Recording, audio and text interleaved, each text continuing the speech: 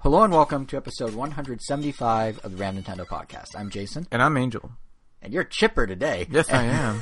And how can I not be? I got a brand new console this week. I know, you're going to be talking about last week, actually. Yeah, you got a PS4 Pro. Yeah. And this is the Ram Nintendo Podcast. We're going to then talk about the PS4 Pro. Yeah, and our slow transition into the random Sony podcast. Well, let's not get ahead of ourselves. You're talking about it, but we're not moving away from Nintendo because there's a lot of Nintendo to discuss. No, of course not. We can never move away from Nintendo. No, even if even if Kimishima can, even if he can retire, we cannot. There's more than enough room to extend our family, but we'll still be. It's like Sony. It's like my Sony PlayStation 4 Pro has a Nintendo as its last name. The Pro's its middle name. Yeah, it got adopted by a Nintendo first family, like the PS3 before it. Right. Well, I am which is actually getting sold. Wow, that's getting kind of dark. Wow. Yeah, you're selling your children. If it's a family metaphor. Wow. We adopted this child, and now we're selling him because he's too old. The funny thing is, like, as much as I love Sony consoles, I have no qualms like selling the previous one. Like, I had my phone with my PSP in college, then I sold it. I had my phone with my PS3 now, but now I'm gonna sell it.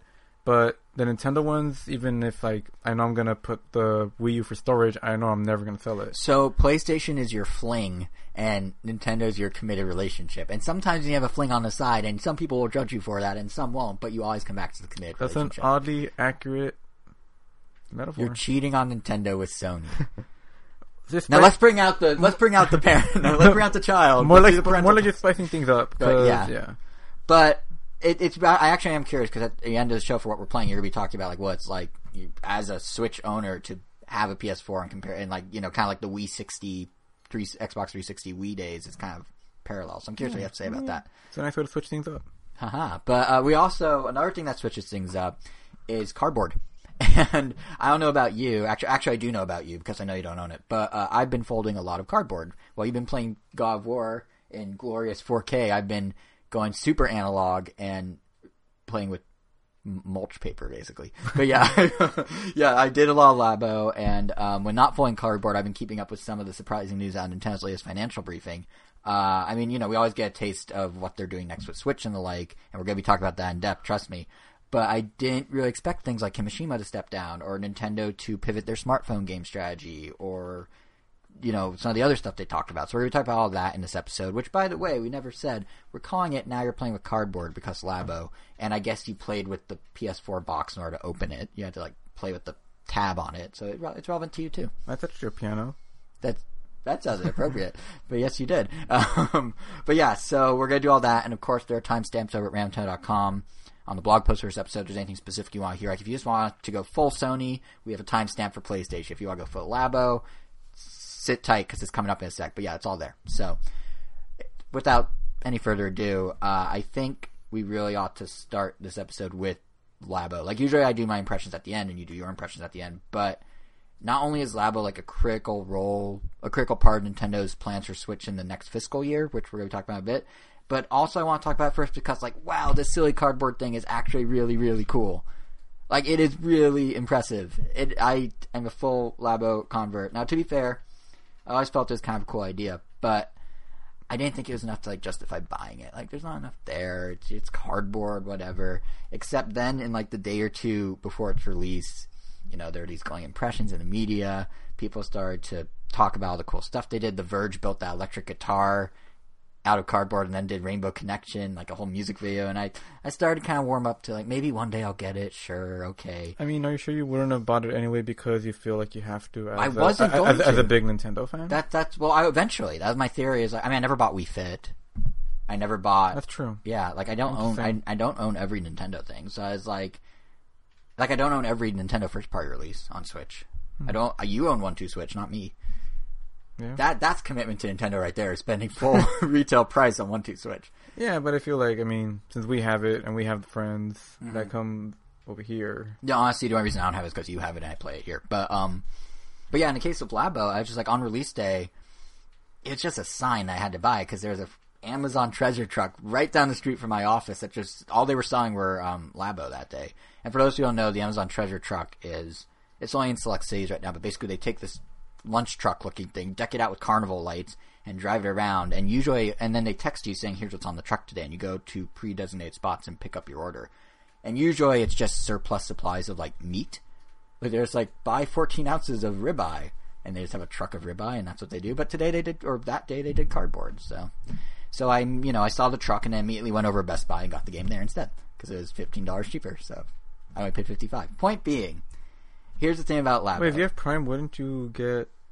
No, you don't get a game. Not from the truck. Huh. The truck was $70. But here's the thing. But the truck is what inspired me to then drive 2 minutes to Best Buy and pay them less money. So thanks, Amazon. But here's the thing about Labo.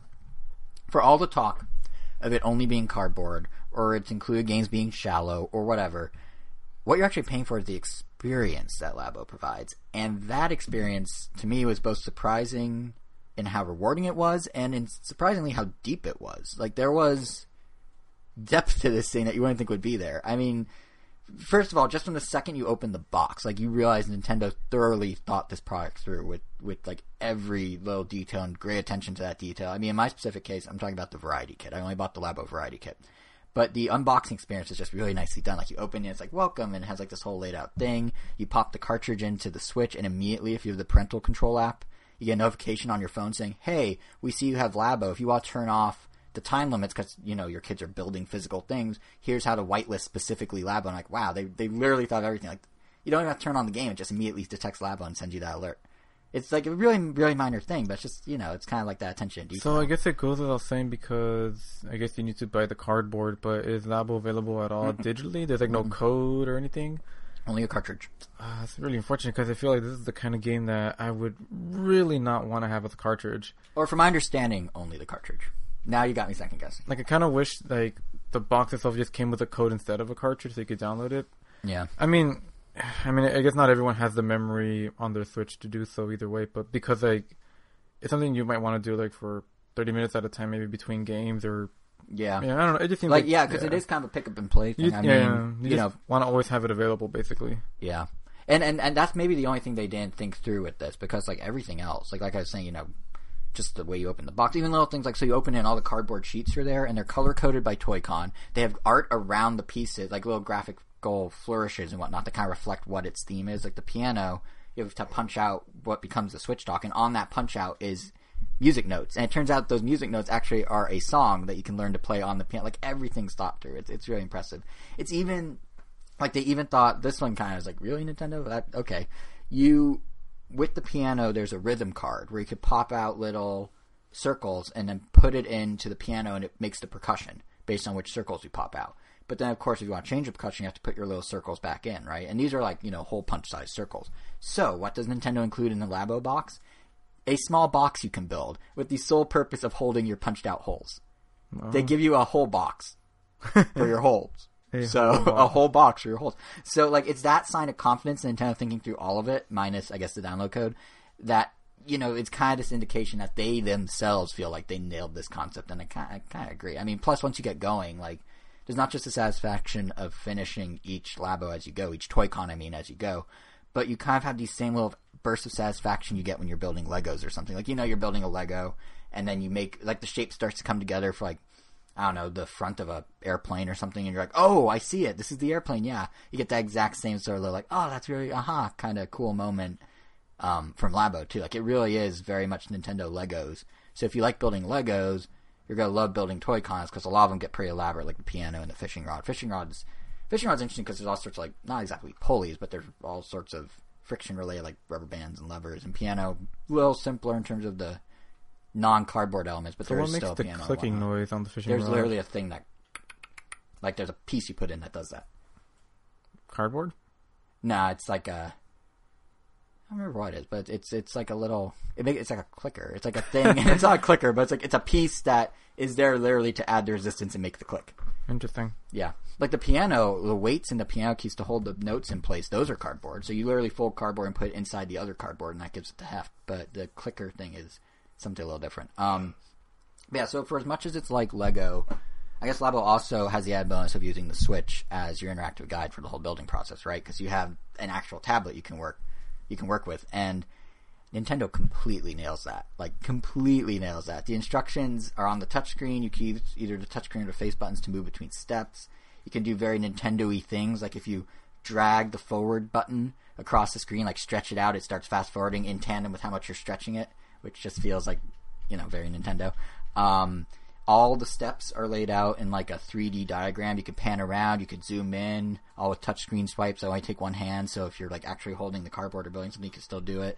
You can literally view any part of the process from any angle. And just to show you how like serious I am about this, if you have a Labo, try zooming in on the Joy-Con. It will actually go through the Joy-Con's outer plastic, and they rendered the like chipset and the all the stuff inside the Joy-Con. Oh, that's pretty impressive. Yeah, like it's really cool.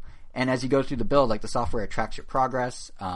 It shows like an on-screen ring for that fills in as you do that particular part of the project. Then it shows you how many steps you have total. You can jump in and out of any step at any time. So if you want to pick up later, you don't have to go through everything again. Like it's really well thought out.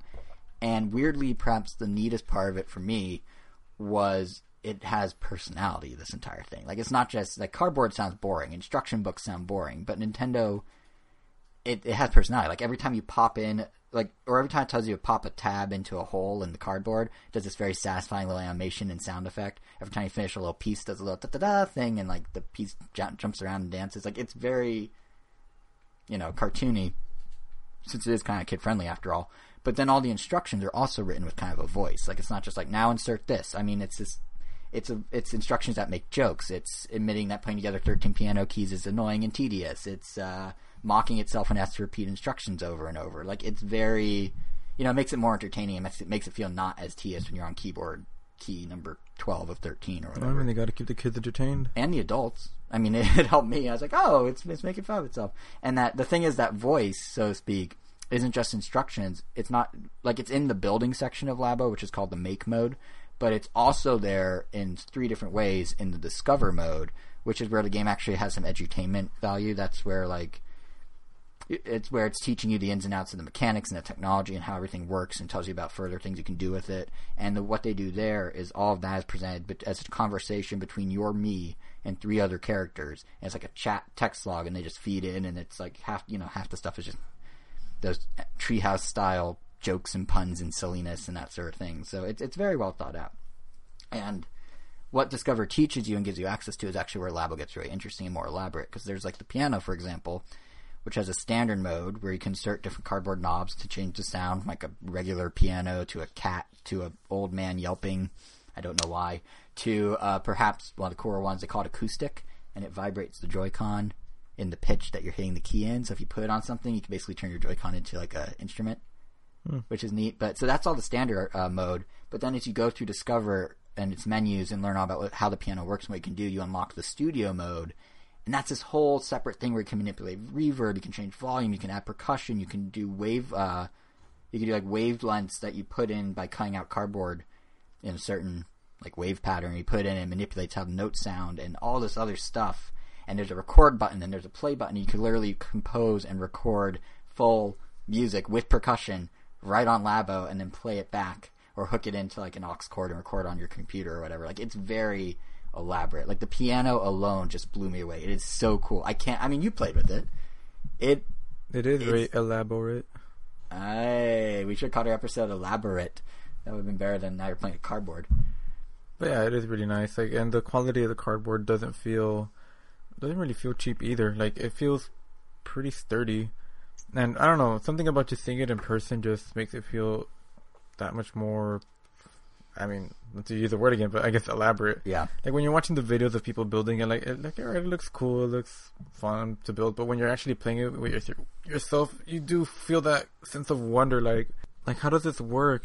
There's just stickers and one Joy-Con and it's all empty, but still somehow creates a working piano. Yeah, it's really cool that Nintendo thought of actually putting the lid as something you can open and you can look inside and see, oh, there's the IR and it's reflecting off the sticker on the back of the key, and that's how it reads it, and each lever has its own set of stickers and all that. Like, it's really impressive. The amount of, I don't know if this is a thing, but the amount of cardboard R&D that must have gone into this must have cost Nintendo a small fortune. Like, it took them 2 years to develop this, even though it's just cardboard. So, yeah, it's very impressive. And to be fair, same with the fishing rod, by the way. Like, the way it extends and everything, really cool. But to be fair, I have yet to build all my Toy-Cons. I haven't built the house yet, for example, so I couldn't say anything about how that monster raising game works. And of the remaining Toy-Cons, house included, there no doubt is less to them than there is to the piano.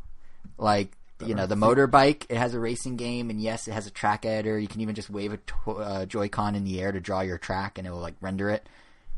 But that's kind of it. It doesn't really offer the same, like, level of pre-made creative options as piano does. Same goes with the fishing rod. Like, there's all sorts of fish to catch. There's a whole fishing mini game and all that. But there's not much beyond that in terms of pre-made options of, like, using the fishing rod to do interesting, weird, creative things. And the reason I keep saying pre-made options is because the secret weapon of Labo, the thing that really takes it to this, like, super impressive level in my mind, is the Toy-Con Garage, which is basically like coding for kids. It's a giant input-output editor of sorts that essentially lets you do anything you want using the technology of the Switch, using the Toy-Cons you have.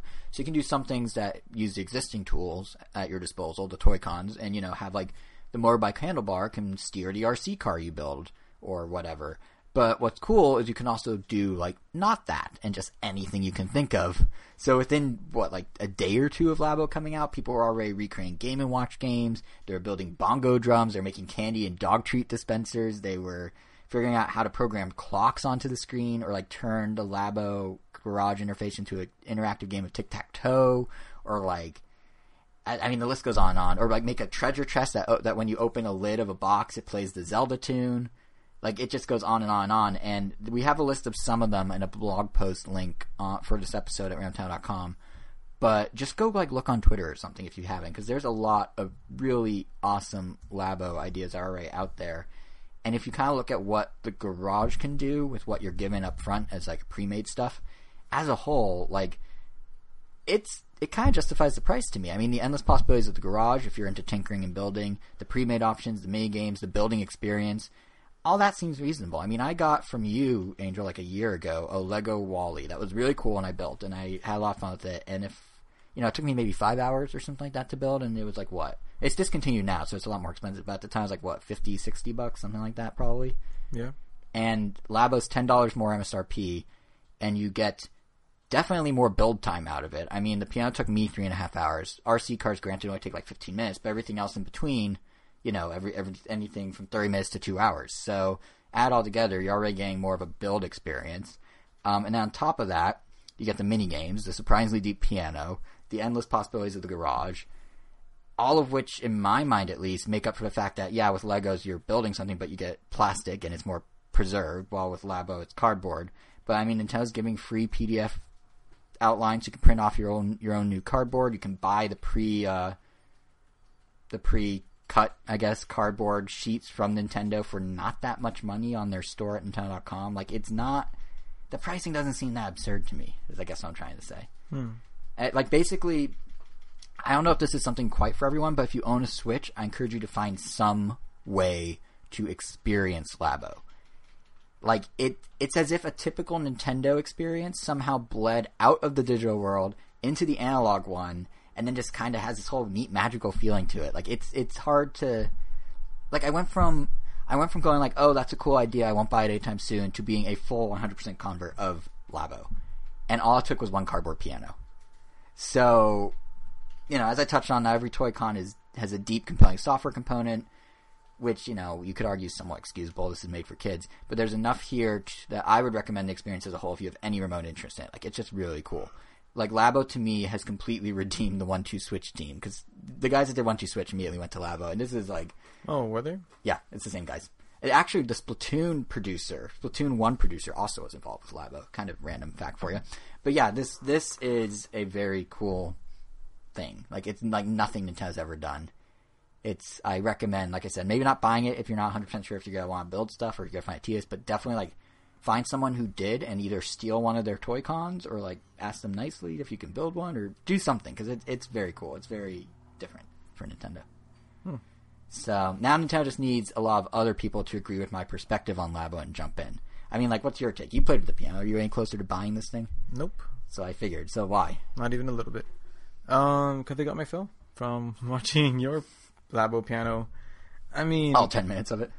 I don't know. I think, I don't know. I you know what? I think it has more to do with the fact that I'm not 12 more inclined to build the stuff like that. Yeah, because I'm not saying I don't like that kind of creativity stuff. I mean, I like animation. That's its own creativity stuff. But I like different. I know. Yeah, that's right. I don't know. I think I'd rather build the jigsaw puzzle. See, I'm not big on puzzles, but I like this. I like this. It's you know what? You like freeform, and I like structure. This mirrors our game preferences because I like more linear gaming experiences in general. Yeah, because that's interesting. Because my attitude toward this is like it's still. I mean, for me personally, like for a kid, I feel like this is amazing, and I feel like it should even be. I don't know, should be put in more homes and even schools if possible. But what's it called? But for me personally, I guess because I know like, oh, it's gonna build the piano in the end, and it's only gonna do this. Like, it kind of makes me feel like, what's the point? It's like being told the ending to a game before you even play. That's an interesting perspective. But that's because I'm still seeing it like a game first. See, I'm not. I went in thinking Legos. Actually, I went in thinking nothing. I just went in like, I'm going to build a piano. Because even Legos, like, I could still kind of do whatever I want with them. The cardboard sets, at least how you build them, are predestined to be built a certain way. You can't freeform the piano in some other way. You have to build the piano exactly how they tell you to build it. Otherwise, it's not going to work. But then you can elaborate on it by... Yeah, you can mess with stuff with the programming and the coding, which is cool. Which, like even the cardboard, the garage is where it gets more interesting, I guess, because that's when you could literally use your own cardboard creations and the Labo stuff in conjunction with other things. But since the majority of the game is, I guess, these pre-built stuff, I guess it just doesn't appeal to me as much. No, I get that. And for the most part, as much as I like the idea of level creators, and as much as I keep telling myself, oh, I'm going to build something cool in them, I just never do. I love Little Big Planet to death. Never built I did build one level in the PSP one, but I won't say what it was. And sounds inappropriate. It wasn't that inappropriate. I'll tell you off air. I can guess. Maybe, but yeah, like I never built any other more elaborate levels in that game. I never really built anything in Super Mario Maker. Never built anything in Wario. Well, yeah, I never built anything original in Mario World DIY. It just followed the tutorials. Yeah.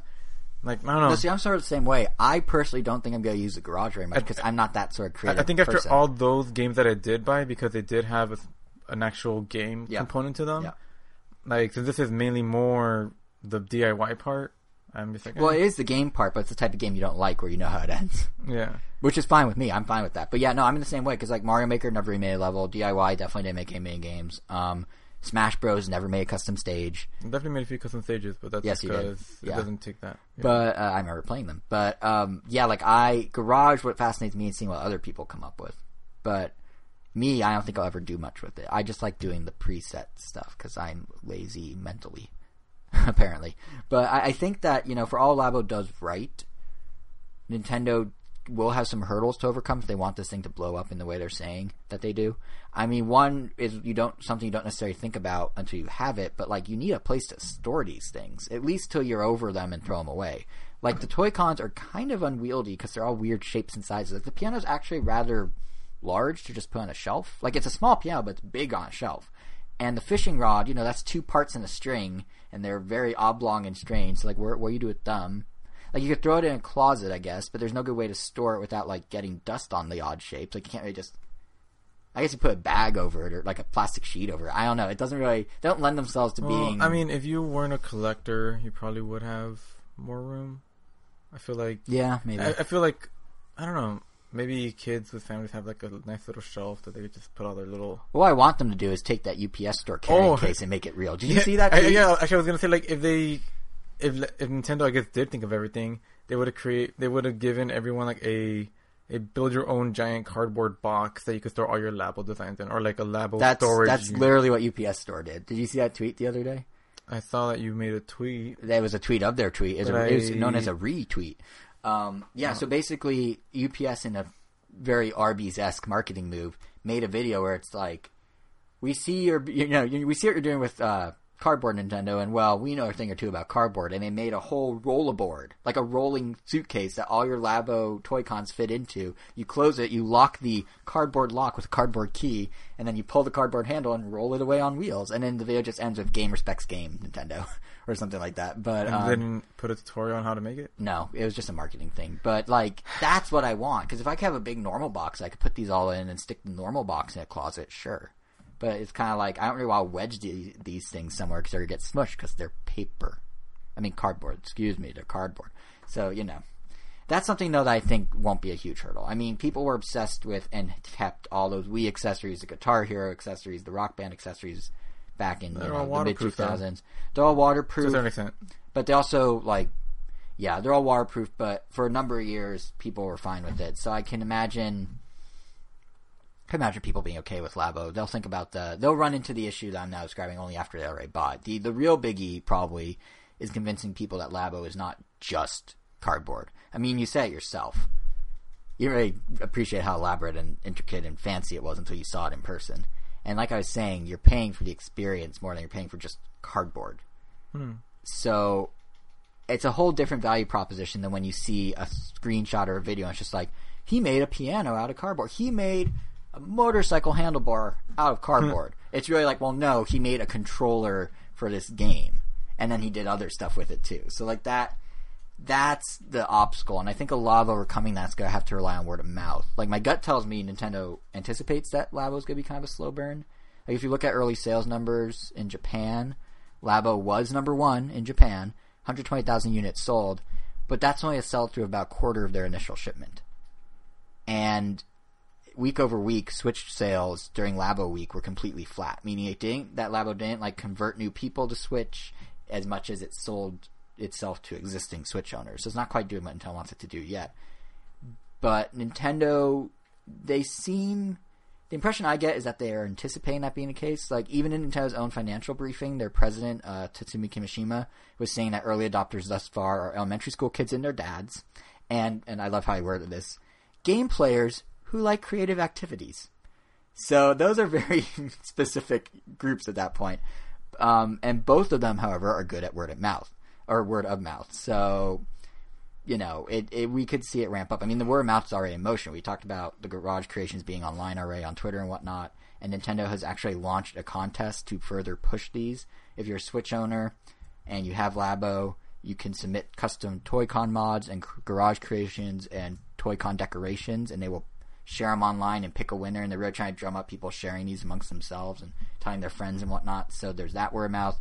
And then separate from that, you mentioned you could see it like being used at schools a few minutes ago, right? Yeah. There's actually already reports coming out of the UK that school teachers want to have kids use Labo in the classroom, which of course will just like help to further expand that kid audience that Nintendo sees as already being interested in it. All those elementary school kids and their dads. Now more of them might buy it, and maybe some non-Switch owners will buy it and buy Switches with it. So really this whole thing is like, it kind of reminds me of the soft launch strategy that Nintendo did with the Switch last year. Like, Switch had the advantage of blowing up right out of the gate. They didn't really have to try much, but they still had the pacing set up and the marketing in place to kind of ramp things up into the holidays. Like, we'll probably get a new Labo kit or two in the fall. I imagine it'll come out like October, November. Basically how Mario Odyssey was the big boost for Switch going into the holidays. I could see Labo getting a few new kits to do the same thing. Yeah, and then see the camera and that joystick. Oh yeah, I forgot they showed off some potential. Yeah, they have they have a bird. They have a camera where like the Joy-Con goes into the lens, but the infrared camera is facing outwards. But they're still twisting it, so I'm assuming, I guess, it'll have some sort of zoom, maybe. Probably, or some sort of artificial digital cropping. But the other most, I guess, elaborate one was it looked like a giant stick, like arcade stick for like a shooting game or something. Right, I forgot about that. And then they also had like a pedal. Like I don't think the pedal was in the variety kit. Mm-mm. It's like a guitar pedal or a drum pedal. It wasn't. Yeah, it's I mean, they're definitely planning something big here because Kimishima was saying in the briefing that the goal, after admitting that only kids and their dads and creative game types are buying Labo right now, he went on to say that the goal is to make Labo his words, staple product for Nintendo. Which, first of all, I appreciate that he's keeping the office supply theme running, like staple, good word choice. But, he's saying that the current performance is giving Nintendo a solid feeling. We're off to a great start. It's literally how I phrase it. I've never heard someone in a business meeting be like, we have a solid feeling. Like, usually, that sounds so, emotion-driven, not stat-driven.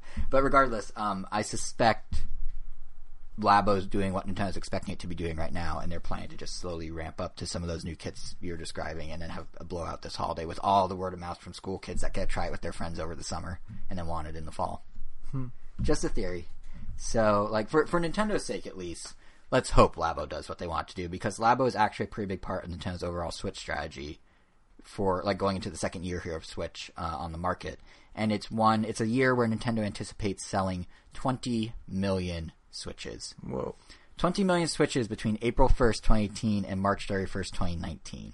That's 5 million more Switches than they did in the past fiscal year, which was 15.05 million. That was from April 1st of 2017 up through end of this March. And now they want to top that by 5 million, and they want to top what Switch has sold in the last 13 months, so since launch till now, by over 2 million, because Switch's life-to-date sales, as of this new financial report that they just came out with, is 17.73 million. And they're saying, no, we could do 20 and 12. You did 17.73 and 13, now we're going to do 20 and 12. So, 2 million more with one less month to work with. Nintendo has high goals.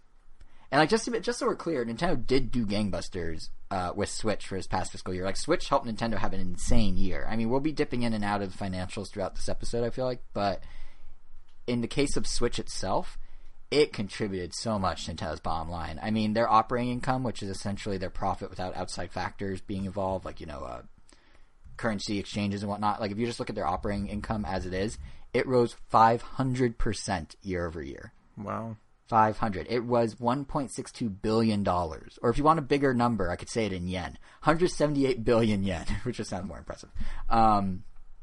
Sales revenue, which is literally just how much money they take in pre any sort of deductions, that doubled, more than doubled year over year, 115% rise to 9.66 billion yen. So Nintendo, to put it bluntly, had a very good fiscal year. We're talking like Wii era, like peak Wii era good. They're back to the Wii numbers that Iwata was saying they one day want to achieve. And they did. He just, unfortunately, wasn't there for it. But now we're looking at Switch Year 2, and they basically want to top all that. And as Kimishima outlined in the presentation, Year 2 is actually harder to pull off than... sorry, I lost my train of thought there. I was going to say Year 2 is actually harder to pull off than any sort of strong Year 1 because you have to deal with the novelty wearing off, was his concern. Which is a legit concern, because Year 1 you can ride strictly on the hype of, you can pop out the controllers, and you can pop it out of the dock, and you can whatever. And Year 2 is like, yeah, we know. Now why are we going to play on it? How do you feel about it? Do you think the novelty has worn off? I think to some extent it has. Do you even think it's, quote-unquote, a novelty? It's still a novelty. There's still going to be a ton of people who get it for the first time, like, this is awesome. But, like, for people who have had the Switch for a while, who are very vested in the gaming world, you're going to get occasional bursts where it's like, oh man, this game, but on the go, GTA 5, but anywhere, what? But like, the concept of just all my games I play on my TV and I play on the go, that's kind of becoming the norm if you're a Switch owner.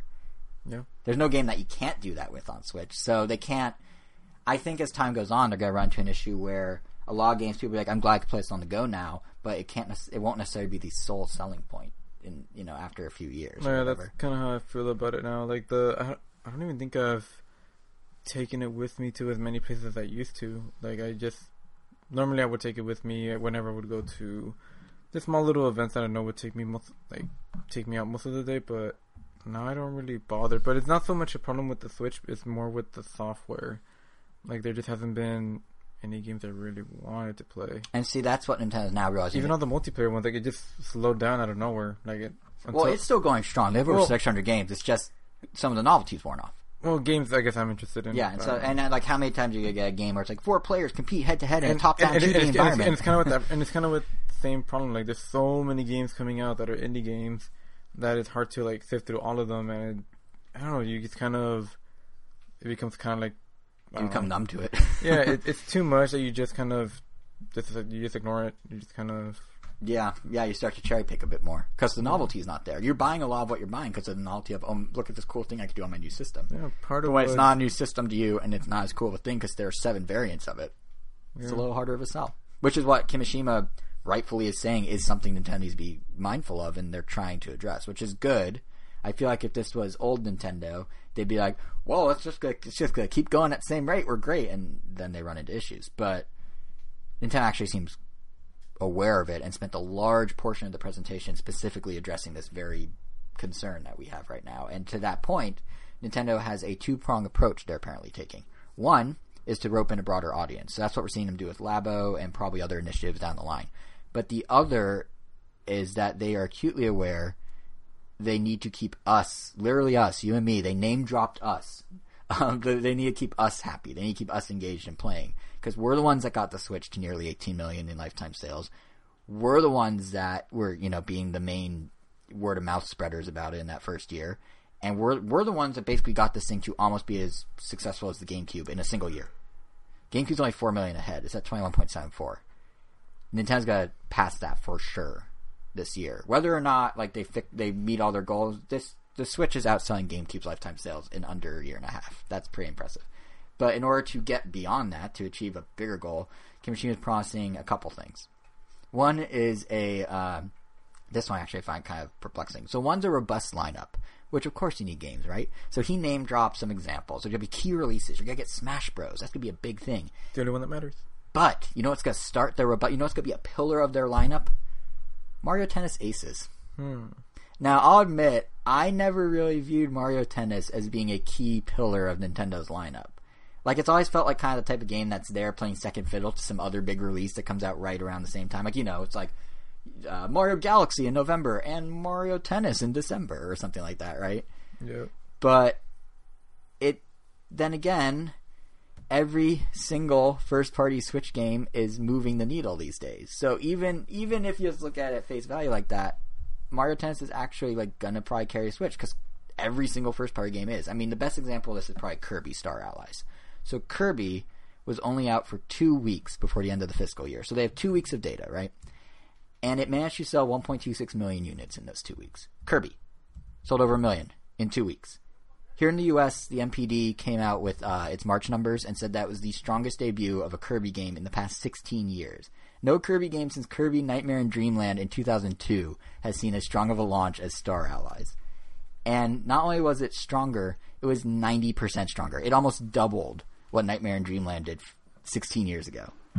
And it's just because it's on Switch, really. And then, it helped it end up being the number 4 selling game for the month of March. Kirby. Again, Kirby, the uninspired but still fun Kirby Star Allies. It's like the most safe Kirby you could make is now the best selling in 16 years. And like I said, it landed number 4 spot in the March MPD as a result. It was only bested by Far Cry 5 at number 1, and that's because it has its own strongest sales debut, and by Sea of Thieves at number 2, which had the strongest sales debut of any Rareware game, or Rare as they're now known, in NPD history. How's that for surprising? Yeah. And it got bested by MLB 18 The Show, which also had its own best series debut. So the only reason Kirby wasn't number 1 is because 3 other games happened to make the exact same record-breaking thing that it did. But nonetheless, it did very well. And this isn't just a US thing, just to be clear. It's also in the UK, fastest selling Kirby game ever. In Japan, nearly 250,000 copies in 1 week. So Kirby somehow did really well, and if you think about it, it does kind of make sense. I mean, well-known franchise, kind of system that's all about local multiplayer, and its main hook is a co-op mode. It's a series that's always done well on handhelds. Now it looks like a console-quality release, and it literally plays up every strength of the Switch. Of course it's going to do well. Should have realized in retrospect. And Aces itself is now becoming a cornerstone release for, I think, basically the same reasons. It is, I mean, if you look at, we've talked about, if you look at, what was the one on Wii U called? Not Power Tennis. Ultra Smash. Ultra Smash? Oh, wait, on the Wii U? Yeah. Yeah, Ultra Smash. So if you look at Ultra Smash and you look at Aces right off the bat, obviously Aces looks more appealing. But it's actually checking all the boxes that Nintendo does for their whole multiplayer first approach they did all last summer. Remember how Mario Kart and Splatoon and ARMS and Pokken were all they're going to be multiplayer oriented games, local co-op or local competitive multiplayer. That's what we're doing. Aces is literally that play all over again. It's coming out at the same time of year too, summer, when everyone's free to hang out in the evening and play tennis, I guess. But no, it has the multiplayer component built in. It leverages the Joy-Con's unique tech if you want to do motion controls. Optional, but it's there if you want it. It has a deeper strategy mechanic than past Mario Tennis. There's a little more depth to it than typical. It has a single-player mode for when you don't have friends over. It's got regularly planned online events. Perfect game. It's literally hitting every checkbox of what Nintendo found worked last year with its Switch lineup. It's now just reapplying it this year. It may not seem like Mario Tennis is a critical release for Nintendo, but they're starting to set it up to be one. Which is kind of funny because I've always considered it second fiddle. I mean, even if it doesn't break sales records like Kirby has, pretty much any game on Switch gets a boost just from being on Switch. I mean, it took 2 months for Bayonetta 2 to exceed the total lifetime sales of Bayonetta 2 on Wii U. 2 months. 380,000 copies or so. Took Pokken Tournament DX about, I don't know, 9 months, but it did it. Pokken Tournament DX has outsold the original Pokken Tournament, I believe, but I don't know if that's for sure, but what I do know is for sure is it has passed 1.16 million units. It is a million seller now. Even Xenoblade Chronicles 2 is a million seller. 1.31 million. A first for the franchise, I think, to pass a million. So, like, no matter what you throw on the Switch, it's gonna sell well. If it seems like if it's first party, you're guaranteed to have good sales. So perhaps Aces, maybe Aces becoming this cornerstone pillar release actually makes sense. I don't know. I mean, it's like what they're trying to make it into an ARMS or a Splatoon or a Mario Kart. Well, do you think it'll work? I hope so. I feel like it could at least do better than ARMS. Well, ARMS, you know what's surprised about ARMS is ARMS has sold almost 2 million copies now. It's actually moving on up. Slowly. It sold 250,000 over January till now. And it's good to hear, but I'm kind of surprised, but it's good to hear. Yeah. That could only make a better sequel. Mm-hmm. I'm sure they know the feedback. I'm sure they know that some people thought it was underwhelming, but a lot of people did like it, so... And they're still doing the party crashes or clashes or whatever they call those. The character battles and that sort of thing. So they're doing regular updates and so I'm hoping Aces is more of a Splatoon or a Pokken. Well, not Pokken. Pokken sold less than ARMS. More of a Splatoon or a Kart than it is a ARMS in terms of success. But we'll see. I mean, the funny thing is I feel like all these no matter what you put on Switch, it does well. It kind of retroactively further justifies Nintendo's other spring releases coming out in the next month or so. I mean, it always seemed like a pretty good idea to put Tropical Freeze on Switch. But if it can pull Kirby numbers off just a DK name, or at least the sales pace of something like Bayonetta 2 where it takes 2 months to outsell its predecessor, that's an easy win for Nintendo. So, why wouldn't you do it? Plus, Funky Kong. Everyone loves Funky Kong. He has a reversible cover now. Did you see that? I mean, how much does the DK name really hold? A lot. Remember when Donkey Kong Country Returns was put on 3DS, even though it was on Wii 3 years earlier, and sold over 1 million copies? Holds a lot of weight. Wow. All right. It's on like Donkey Kong is just like a thing in our culture. It has weight. Huh. That's cool. And Funky Kong. Like I was saying, he has a reversible cover. I don't know if you saw that, but yeah, when you buy Tropical Freeze on Switch, you could pop out the cover, flip it, and it's all Funky Kong art. And what's interesting about it is it says Tropical Freeze, but it's just like Funky Kong by himself. And the back has just random Funky Kong art. Apparently, it makes sense. He has a Funky Kong barrel, so all it says is FK on his barrel, which I feel like is a meme waiting to happen. It just feels like I'm not going to say it because we're a clean podcast, but it just seems like to abbreviate FK on a barrel just is asking for people to... It's funny because no matter what, it would still be FK because if you go to the shop, they have barrels for all the main characters, and Diddy's is a barrel with DD, Dixie is DX, and Cranky is... CK. Yes. Yeah, I don't know, I guess it could be... Oh, no, it'd still be FK because Funky. Yeah, exactly. It could be FY, I guess, but that's weird. Mm-hmm. But I guess Nintendo just decided to embrace it. But, I mean, beyond just Donkey Kong, the same logic of, well, okay, it makes sense to put Donkey Kong, look at these sales. Hyrule Warriors, the 3rd edition of Hyrule Warriors, that comes out in, a month. And... You mean it hasn't come out on Switch yet? No, it comes out May 17th. I feel like it's been out forever. I know, or maybe it's been on 3DS and Wii U for 2 years. Or maybe it's also because Fire Emblem has been on... Fire Emblem Warriors has been out since October. Yeah. Or September. Actually, October. Yeah, but what's funny about Fire Emblem Warriors is that's a game that I feel like neither of us paid any attention to. The media didn't really pay attention to. I still don't. Right? Did you know that game has sold over 1 million units on Switch and 3DS combined? I know I'm not the biggest fan of the Warrior series, but I know it's still really popular. But throw Zelda in it. So but no one talked about that game. It came and went. I talked about it once, and that was at E3 when I tried it, and then I never mentioned it again. I feel like I never saw coverage of it, and it sold over 1 million copies. Again, just the magic of the Switch, I guess. So, it kind of makes sense Hyrule Warriors is now, again, coming to Switch, because, if Bayonetta can do well, if Kirby can blow up out of nowhere, why not give those Breath of the Wild fans, and I guess now 1 million plus Fire Emblem Warrior fans, the perfect hybrid of their two things they enjoy. So, suddenly, everything Nintendo's doing is oh, duh, it's just endless money for them. Why not? So that's one part of the strategy. We don't really know what's coming beyond summer. Beyond Smash, really. They haven't said, but I'm sure there's stuff. But the other half of Nintendo's first-party strategy to keep Switch momentum going is to just keep leaning on those evergreens. The Mario Odysseys, the Breath of the Wilds, the Splatoons, the Mario Karts. And really, who can blame them? I mean, if you look at March's NPD here in the US, Mario Kart 8 Deluxe, still in the top 10 in March. Mario Odyssey, Breath of the Wild, and Splatoon 2, still in the top 20 in March. In fact, in just the past quarter, January through March, all of them sold really well. Mario Odyssey sold 1.34 million copies.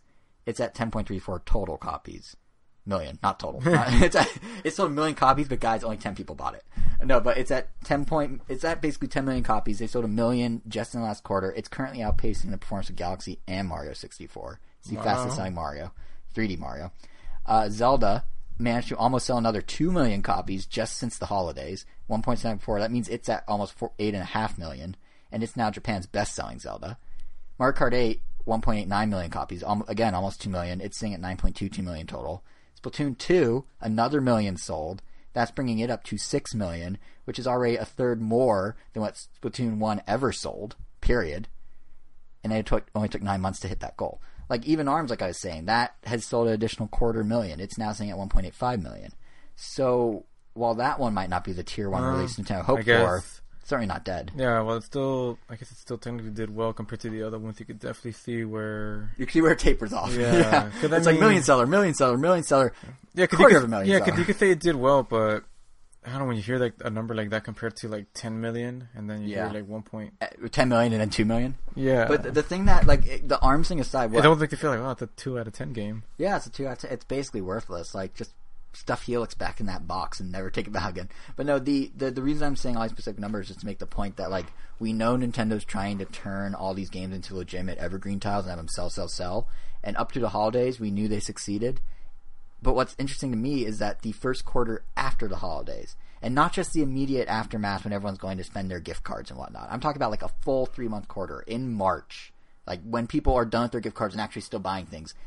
Every single one of them, excluding ARMS, is a million seller again.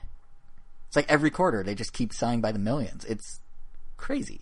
Like, Nintendo has all these new games, but they're still selling all these old games. It's actually working. The strategy's working, and it's not that they're just being sold at a very steady rate either. It's that the engagement in these games is going up too. Like, there's this chart in the presentation that Kimishima showed that Splatoon 2 obviously got a nice boost in active players after the holidays, right? All the new people that picked up the game. Yeah. But traditionally, that number would dip back down over time and go back to where it was, or maybe lower as people abandon it. Not true with Splatoon 2. It has continued climbing. It has not dipped to 2017 player levels at all. It just keeps going up.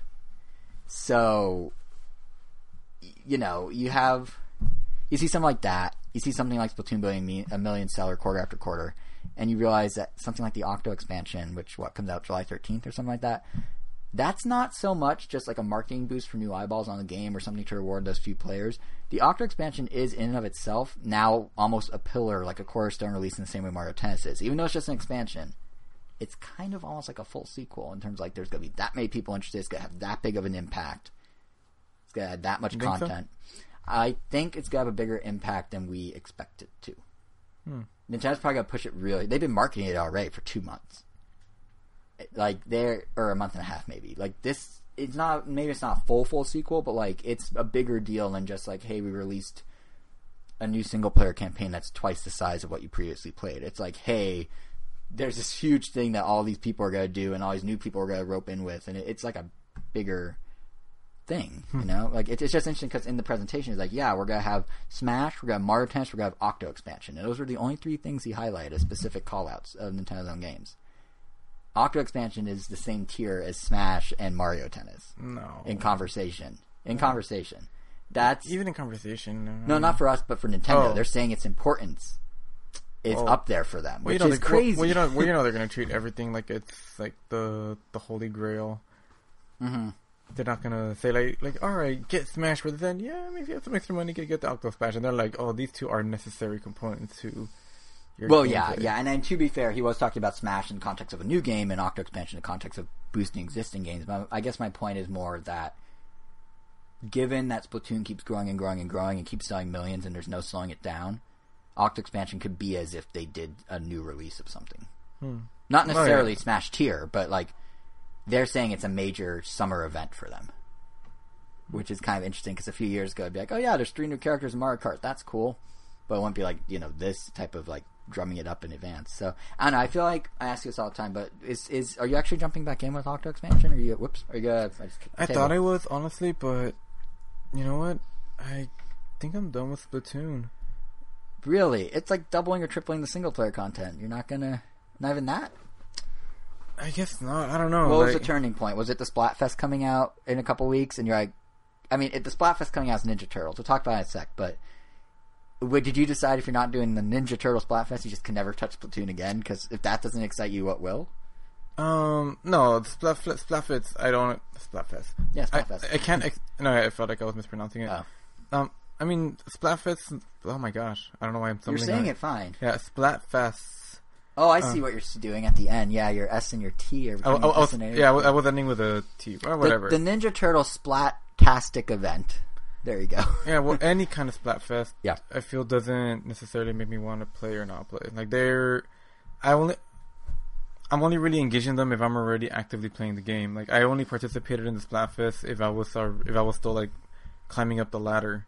Once I stopped playing Splatoon, I never went back for a Splatfest. But Ninja Turtles isn't going to entice you? I mean... your favorite thing. I know, like, my love for Ninja Turtles doesn't even compare... I mean, Nintendo can't compete with my love for Ninja Turtles. And yet, Nintendo's like, here's Ninja Turtles, and you're like, no. Just casting them aside. Yeah, I guess it's just... That's weird. I just had my fill of Splatoon, I guess. Like, I beat the game. I feel like there's nothing they can really do that... I haven't seen anything that they could do that would make me, to be fair, more interested in the game. The new levels, like, they look just as crazy as the new ones did in Splatoon 2. Because Splatoon 2's levels were definitely way more creative than Splatoon 1's levels. Yeah. And the new ones, I mean, they look just as crazy, but I mean, I've just had my fill of the gameplay. I'm just satisfied. As far as the lore goes, it was interesting while I was on the ride, but now that I'm off the ride, you don't care enough to dive in. I don't really care enough to go back. To be fair, you made a comment that Nintendo, what you've seen doesn't look very impressive. Keep in mind, all Nintendo's shown is a handful of screenshots and a 3-minute trailer where 2/3 of the trailer is a single person walking down a subway car. So we haven't seen a whole lot. Yeah, but yeah, no, I get your general. But to be fair, if you see like 2 seconds of a level or less, that's kind of the whole level. Like even like when you see the trailer for Splatoon 2 and you see like a few seconds of the story levels, like it's pretty much just doing the exact same thing the whole time. It is very much the Mario Sunshine Challenge levels, but with an ink jetpack. Yeah, like they're very self-contained. So I mean, they're not bad, but no, I get what you mean.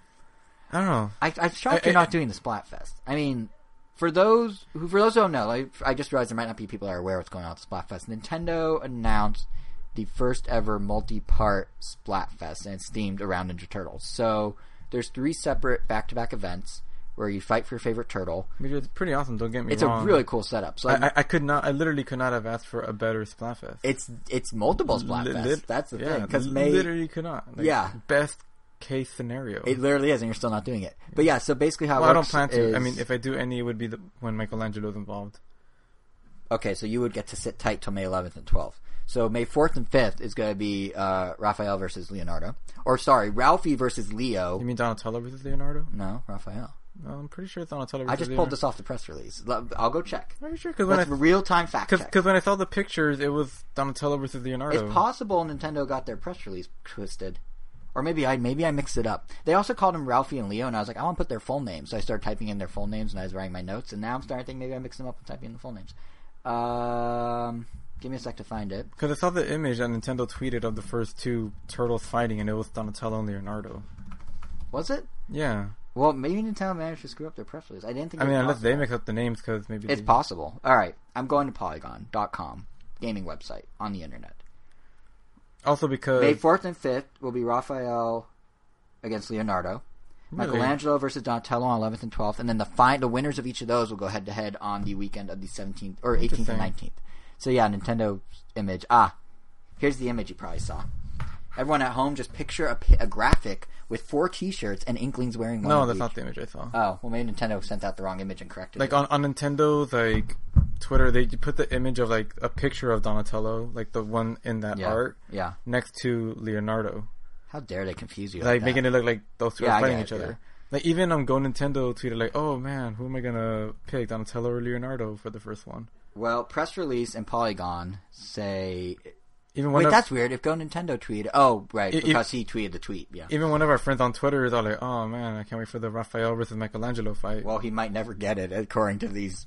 Wait. Well, I mean, I guess he still could if Raphael wins this fight. He might be making assumptions. Yeah. Regardless, it's a cool thing. They've never done a multi-step Splatfest. Like, it's a multi-week investment should you choose to invest. And, of course, it's done in conjunction with Nickelodeon promoting the new Rise of the Ninja Turtles show, Rise of Teenage Mutant Ninja Turtles, which comes out end of the month, I think.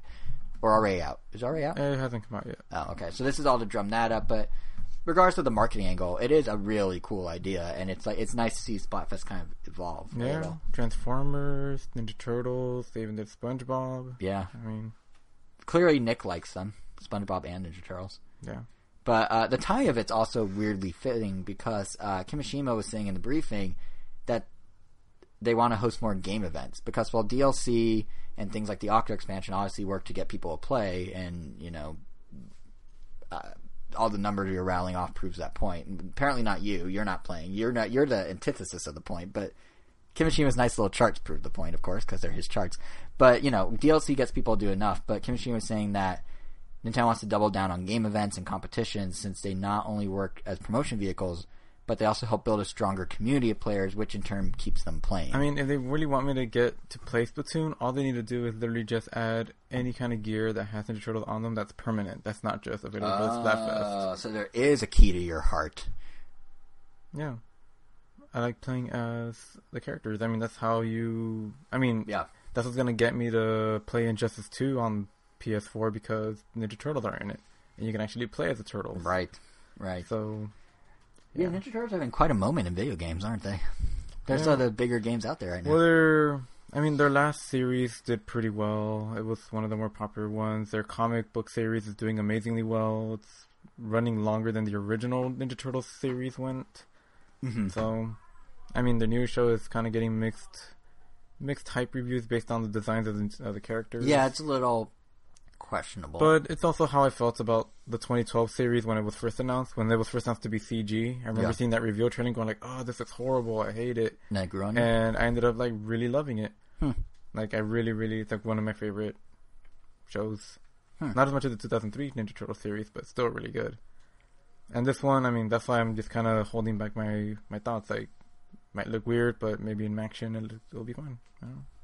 We'll know soon enough. I mean, if they're doing Splatfest, they're just about ready to air the thing, I assume. Yeah. I do like the voice cast. It's some people I'm actually like fans of, like Ben Schwartz. Yeah, the voice cast is actually, like, I hate all of them. Oh, well, that's unfortunate. Yeah. Because they're going to be the voice of your favorite thing now. So you have to warm up to it. I mean, it is what it is. Yeah.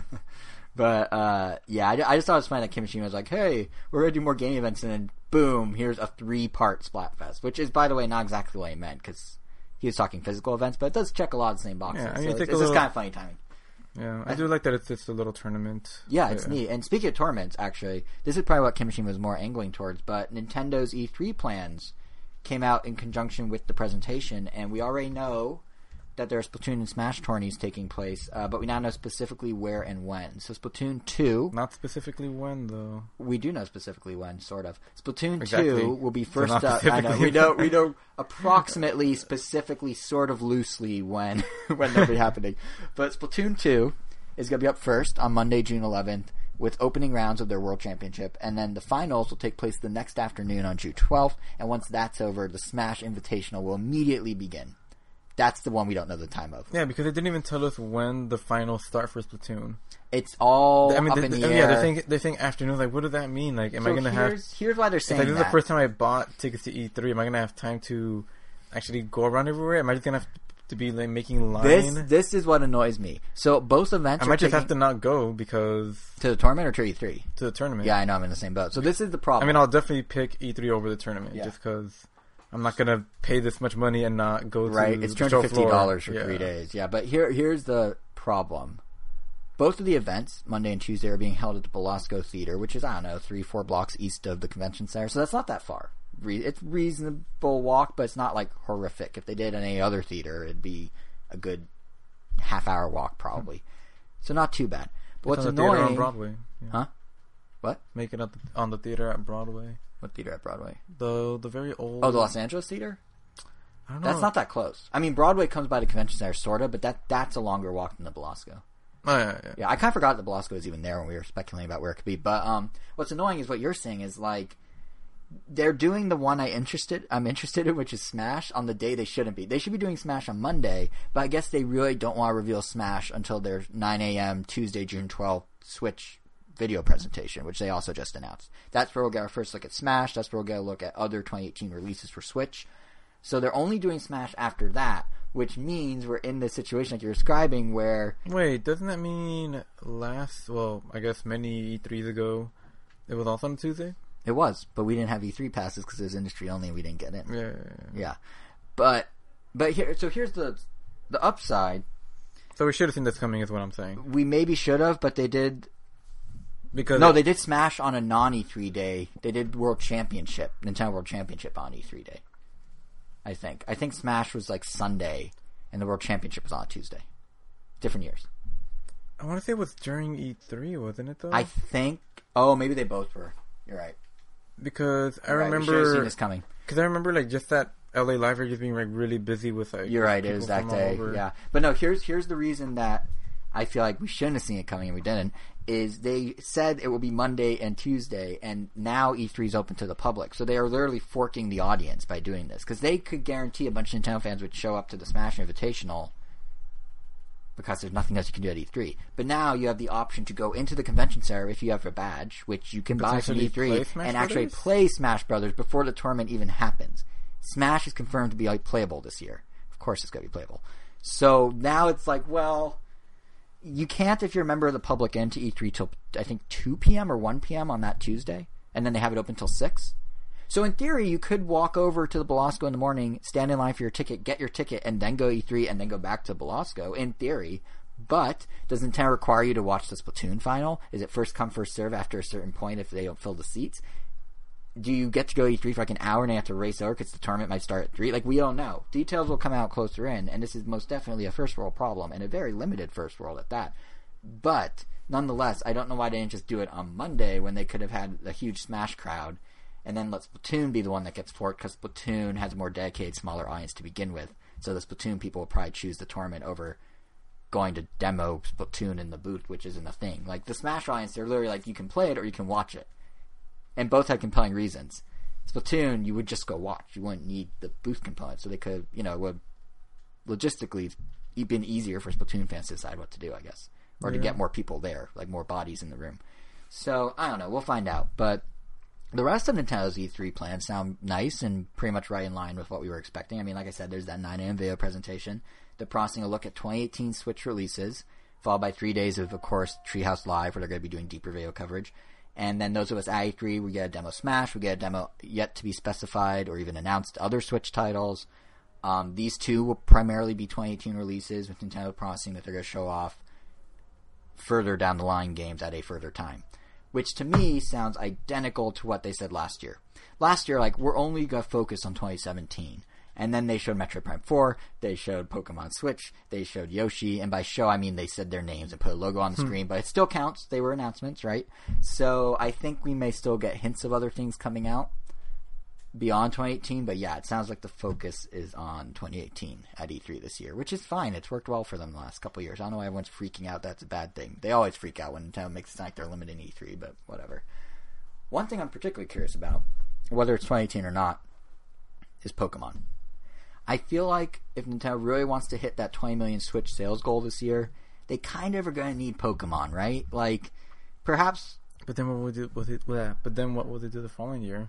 Well, okay, I don't know, but here, let me word it differently. I guess they'll cross that bridge when they get there. Yeah, so here's what so they're trying to sell 20 million Switches, right? They're also trying to sell, this is their goal for this fiscal year, so from now till next March, 100 million units of software.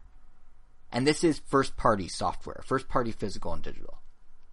So not indie games, not that. They themselves want to sell 100 million games. And even with Mario, Zelda, Mario Kart, Splatoon, everything we saw last year, they only sold 69 million units between all those major franchises. And now they're saying, that's a very impressive number. But now they're saying they want to do an insane number of 100 million. And I don't think Smash alone can move that many units. It doesn't. It's not the best. Little faith. It's not the best-selling game on any Nintendo system. It's up there, but it's never number one. And I don't know why it would suddenly sell 100 million. And even if you factor in Labo and its slow burn, even if you factor in the evergreens, the smaller releases, $100 million is a lot when you already put out your Mario Kart, your Splatoon, your Mario, your Zelda. Like, you could throw in Animal Crossing maybe, if it is announced at E3 this year. But I feel like Pokemon is the thing that can push them to that goal. You know, like Pokemon's its own breed. Pokemon will definitely do it. Yeah, and I mean, it's certainly gel with stuff we've been hearing lately. Like GameStop CEO was teasing a few weeks ago that they expect Switch sales to remain very, very strong. And I feel like, I don't know, if it was just Smash, maybe you get one Very out of him. But when you add in Pokemon, yeah, that's worth two Veries, I think. Yeah, very, very strong would be Smash and Pokemon. Maybe Animal Crossing. Very strong would be just Smash. So, yeah, I mean, the real sign that maybe something's up is those patents that keep leaking out about interactive NFC-based cards, which could make a nice tie into whatever this Pokemon game ends up being. I mean, last episode we talked about, I think it's a patent where essentially you use a physical card to interact with the digital game via NFC, and you kind of throw the card down and the game's able to go, oh, that's this card, and do something with it and kind of interface with it. And now there's this second patent that's leaked out that shows a lot more detail, including the fact that it's co-signed by Nintendo and Game Freak, the Pokemon developer. So it's specifically a Pokemon patent. We know that much right off the bat.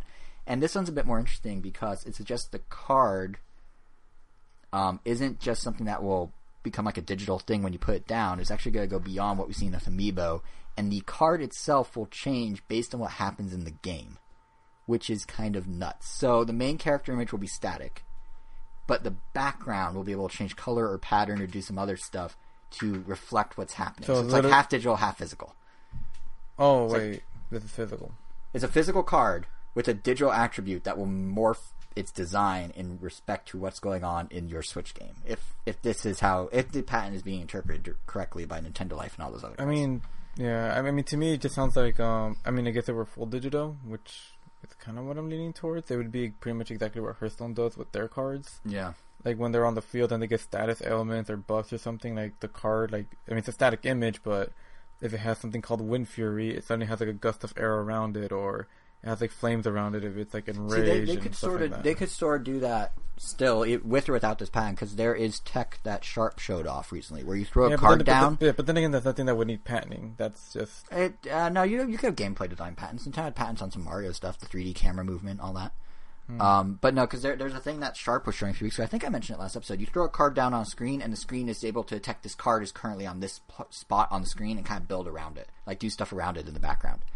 So in theory, they could have these cards that are half digital. They throw them down. You do a gust of wind attack, and it does like a wind animation around the card, and then maybe it blows through the card. In the background of the character, there's like a blue streak that shoots behind them or something. Like, it's possible.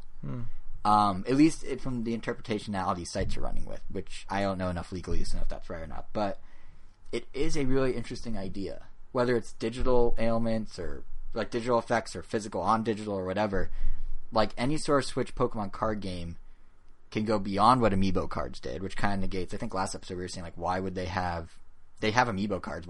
How is this different? Well, here's how it's different. And it also, makes it sound like maybe, I don't know, maybe this isn't a mainline Pokemon game we're going to be seeing right off the bat. Maybe that is coming down the pipe, and they're going to do a digital Pokemon trading card game or some spin-off or something like that. And then this is it. Like, as they said, they're making Gen 7, 8? I don't know what they're up to now. 9. The next one would be 8. So they said they're making Gen 8, but they never said when it would come out. So this could just slip in between. This could even be Gen 8. Maybe they're doing some sort of card combat system which would blow people's minds and cause all sorts of uproar, so I seriously doubt it. But you never know. Like, it'll be interesting to see what pops up at E3, if anything, that relates to this. Like, my attitude is the more the merrier for something with Pokemon. So, make a card game and then do a real Pokemon game too, and like throw an Animal Crossing while you're at it. Like, you could, then we could have the Holy Trinity at launch for Switch Online of Animal Crossing, Pokemon, and Smash Bros. Whether it's Pokemon card game or Pokemon real game, still Pokemon, still be cool. So, I don't know, it's interesting. I'll also actually take a new Wave Race. If anyone wants to just do that, because it's not going to be a AAA release on the scale of Smash or Pokemon, but when you have the producer of the series go to the BAFTAs in the UK, which is a big arts award show, and he says in an interview out of nowhere, "We're trying to make many games, and Wave Race may be one of them. You're saying an expectation. And I'm just saying, Shinya Takahashi, if you're saying an expectation, you're going to get my hopes up, and I want you to deliver. So please, Wave Race. Thank you." I in all honesty, though, I do think, I think I said this last year on the show, but I do think Nintendo would be smart to bring back their sports line, Wave Race, 1080, Excite Bike, all those. Because, we have NBA 2K, we have FIFA, we have WWE all on Switch, and broadening the options of games for those fans with some, I don't know, like first-party Nintendo sports games, it kind of just makes sense. I mean, especially in light of the fact that FIFA 18 is actually doing really well on Switch. In Japan, the Switch version of FIFA 18 has outsold the PS4 version 1.5 times over. So, like 50% better. So, if they can... if Nintendo can sort of bolster that audience, that might lead to more sports games kind of Switch from others as well, or new additions or whatever. And it just seems like there's a whole market here that's going a little untapped. So Wave Race would be a good start. Yeah. Well, did you ever like Wave Race? I loved Wave Race. Even Blue Storm? Blue Storm was weird. So Wave Race 64 I liked a lot, but I came to realize when I got older I only liked playing the practice where you can ride the dolphin. Like, you do the cheat to ride the dolphin, and I used to just do that, or do stunts off the jumps. I never actually, played it right. Wow, you were such a little kid. I was such a little kid. And then Blue Storm on GameCube had really cool water physics, but they almost bogged down the game a little. Like, it almost felt too real to the point that it was, hurtful. Like, our Wave Race 64 is a little more arcadey, I feel like. And then Blue Storm was a little less. And that kind of hurt it, in my opinion. But I love conceptually the idea of a Nintendo jet ski game, so I am very much on board with a Switch one if it were happening. I mean, did you ever play Wave Race? You know what? No. Did you ever play Excite Bike 64? I have Wave Race Blue Storm for GameCube. You never played it? No. Wait. The guy who makes fun of me for not playing my games very much has a game he's never once played. Even I've played. No, that's wrong. I haven't played Batman Telltale Batman yet. No, this one. All right, race is on. Are you gonna play Blue Storm before I play Batman No, Batman? because this game I bought aftermarket. I think I bought it. I don't know, less than 10 years ago. It was probably tail end of college. Mm. I just remember seeing it at GameStop, and I was like, oh, it's $4. Why not? Right. And I didn't have my GameCube installed or anything. I just bought it. But, I don't know. I guess it just never... I mean, I know they're fun because I've heard great things about, Wave Race 64. Mm-hmm. And mixed things about Wave Race Blue Storm. People just read about Wave Race in general, which is why I bought it. But, it's still... I think I got my fill from the boat sections of Sonic and also Racing Transformed. You see, that's what Wave Race should feel like, in all honesty. Not like Blue Storm, like that. Complete with a hedgehog steering. Or a space lady that dances. Or IEI from Monkey Ball. Any of them. But yeah, it's I would be very on board with that coming back. Yeah. 1080 also. I'd be down to give it a shot. 1080, actually, you know what? If 1080 comes back, maybe that'll convince EA to make a new SSX. Maybe we'll get SSX Tricky 2. Well, that'd be cool. It's tricky. Or even, hey, Ubisoft, bring out Steep already. It's supposed to be going to Switch at some point. Which actually brings up a good point of, speaking of third party, I want to know what others have planned for Switch at this point. Be it at E3 or beyond, because in the briefing, Kimishima made reference to there being publishers preparing new ideas for Switch, and if you pair that with rumors going around, it certainly sets up a lot of interesting possibilities. I mean, total pipe dream here. I'd love for Valve to port over something like Portal 1 and 2. I know that sounds out of left field. It kind of is. But Valve did just purchase the Firewatch developers, Campo Santo, last week. Firewatch is coming to Switch. Campo Santo has Switch dev kits. Through process of whatever, what I'm saying is Valve has Switch dev kits now. So they could have always gotten them, but now we know they have them in their company. I could definitely agree with that. They would fit right in on the Switch. Right? It'd be perfect. Yeah. Co-op. Not to mention, besides the co-op, but you also already have Portal Bridge Constructor, so... Yeah, they're... Yeah, it's for people that are enjoying that humor that never played the first two, which, if you're strictly a Nintendo fan, it's entirely possible, because you either needed a PC or a PS3, or an Xbox, so... Or a Mac. Literally anything but a Nintendo system. Which means most people listening to this have probably played both. I actually had Portal 1 on my PC, but it ran so horribly... that when we tried it, we only played it together twice. Or no, it must have been Portal 2 because we played it together. Wasn't Portal 1 single only, but it ran so bad on my PC. And I got a Mac and never re-downloaded it. And now I want it on Switch because I'm the lazy guy who can't just go download it for his Mac. I played both of those games to death. They were really, really, really fun. And I would definitely play them again. On Switch? I don't know if I'd play them again on Switch. Oh. I probably want to... I would want to replay them on something more powerful. Just to make them look as nice as possible. You do realize... the age they are, the Switch can handle their most powerful look, right? They're from 2000. No, that's it. I would want them to do like a a remaster. Yeah, like a remaster. Look at you, Mr. PS4 Pro, insisting everything's in 4K, yazzle dazzle, fancy tech. I mean, I don't know. There's a possibility I might be interested yazzle dazzle in. word. I mean, Portal 2 is the only one I might be interested in playing on the Switch just because co-op. But then again, it's not like I can't do co-op on the PS4. We somehow ended up with 4 PS4 controllers over the course of buying so many PS4s. Because you have 2 PS4s in this room at this very moment. We actually have 3 PS4s in this room. 3 PS4s. You're right. I see the third one now. Yeah. Yeah, and the other controller we just got because we needed it to play Tales games. Man, if we're right with that metaphor of you having, like, if you're cheating on Nintendo with PlayStation, you're going to, like, a PlayStation brothel, apparently. You just have all these PlayStations just lounging around the room. Yeah, there's 3 PS4s there and 1 PS3 right under it. And just a Switch and a Wii U right there. This is more of a PlayStation room than a Nintendo room at the moment. But anyway, the point is... There's a giant Mario right there. Yeah, and there's Sonic right behind him, so that negates that a little. And if I look up on this wall, there are 2 PS4 boxes. Oh, there's the Switch box. Okay, I guess you're alright. Yeah, but then there's that Aztec-looking mural thing of Nintendo art. characters. That's true. That's true. This is a gamer's room. It's very balanced, I guess. It's there. Yes, it's your gaming feng shui is on point. I mean, the Nintendo games are definitely way more prominent than the PS3 games. It's like that's true. They're double rows of them. There's also like 8 times as many of them. Yeah, exactly. So, all right, you win. But yeah, not just jerk. Not just Portal kind of Switch. I also would like, Platinum Games has been saying they'd love to bring over Wonderful 101 to Switch. Why not? Let's make it happen. That game really needs a second lease on life. It does. And as we were discussing earlier, what a great opportunity to give it. Switch is the perfect opportunity. Doesn't even need the touch controls. It worked just fine with the non-touch controls. And if you want touch controls, it has a touchscreen on Switch. But in reality, what we're actually going to see at E3 pretty much exclusively? Battle Royale games.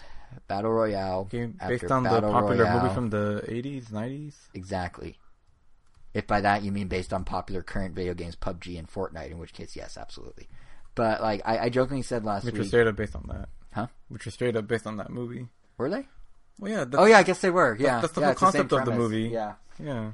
Yeah. Well, sort of. This one just kind of gets rid of the premise and just skips to the island part. Yeah, yeah.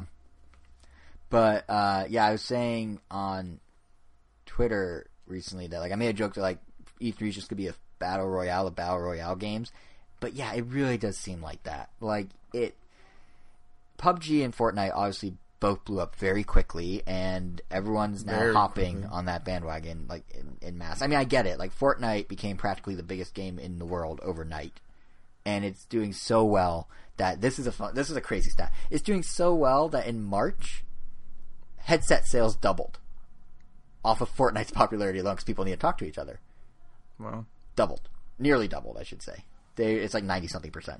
And that's from NPD, in case you need a source. But, like, I get it. The concept is really cool. You have these 100-player matches. It's kind of like a natural evolution of online shooters.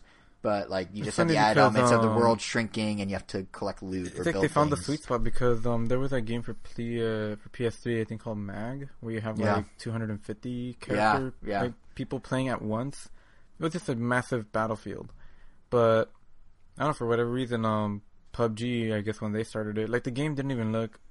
It was in Steam Greenlight. It was like alpha build quality. The game just looks like aggressively generic. Yeah.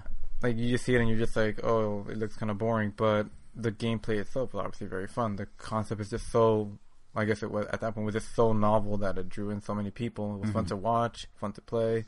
And then Fortnite retrofit itself literally in a fortnight and turned into the bigger game. Well, yeah, I mean, it makes sense. A little better. Yeah, because like not only does Fortnite decided to take the blandness of PUBG and give it a style. Yep. They Team Fortressed it basically. Basically, yeah, and not only that, but by doing that, they also made it more, I don't know, like age friendly for younger kids. Yeah. I mean, and for hip hop superstar Drake. Because I mean, it's basically the exact same game. The only difference is that because I played Fortnite. Right. On your phone, right? Or on your tablet, iPad. Yeah.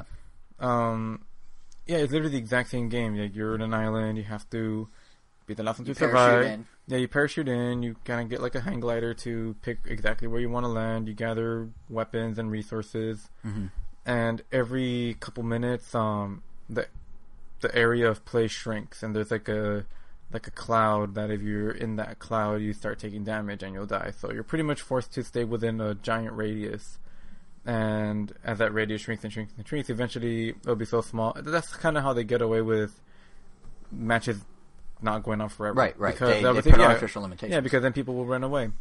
And it's fun. I couldn't really get too into it. I think, at least by myself, I feel like this game would be really fun if you played with groups of people. Right. Which is what I know Obas does, but he only got into PUBG because he would always play. He would never play or rarely play solo. He would play mainly with like his 3 other friends. And just go as a group of 4. But because that game just looked like another Call of Duty, and Fortnite just looks more, I don't know, it's just way more inviting. Like I know almost like every kid in my elementary school that I work at just plays it.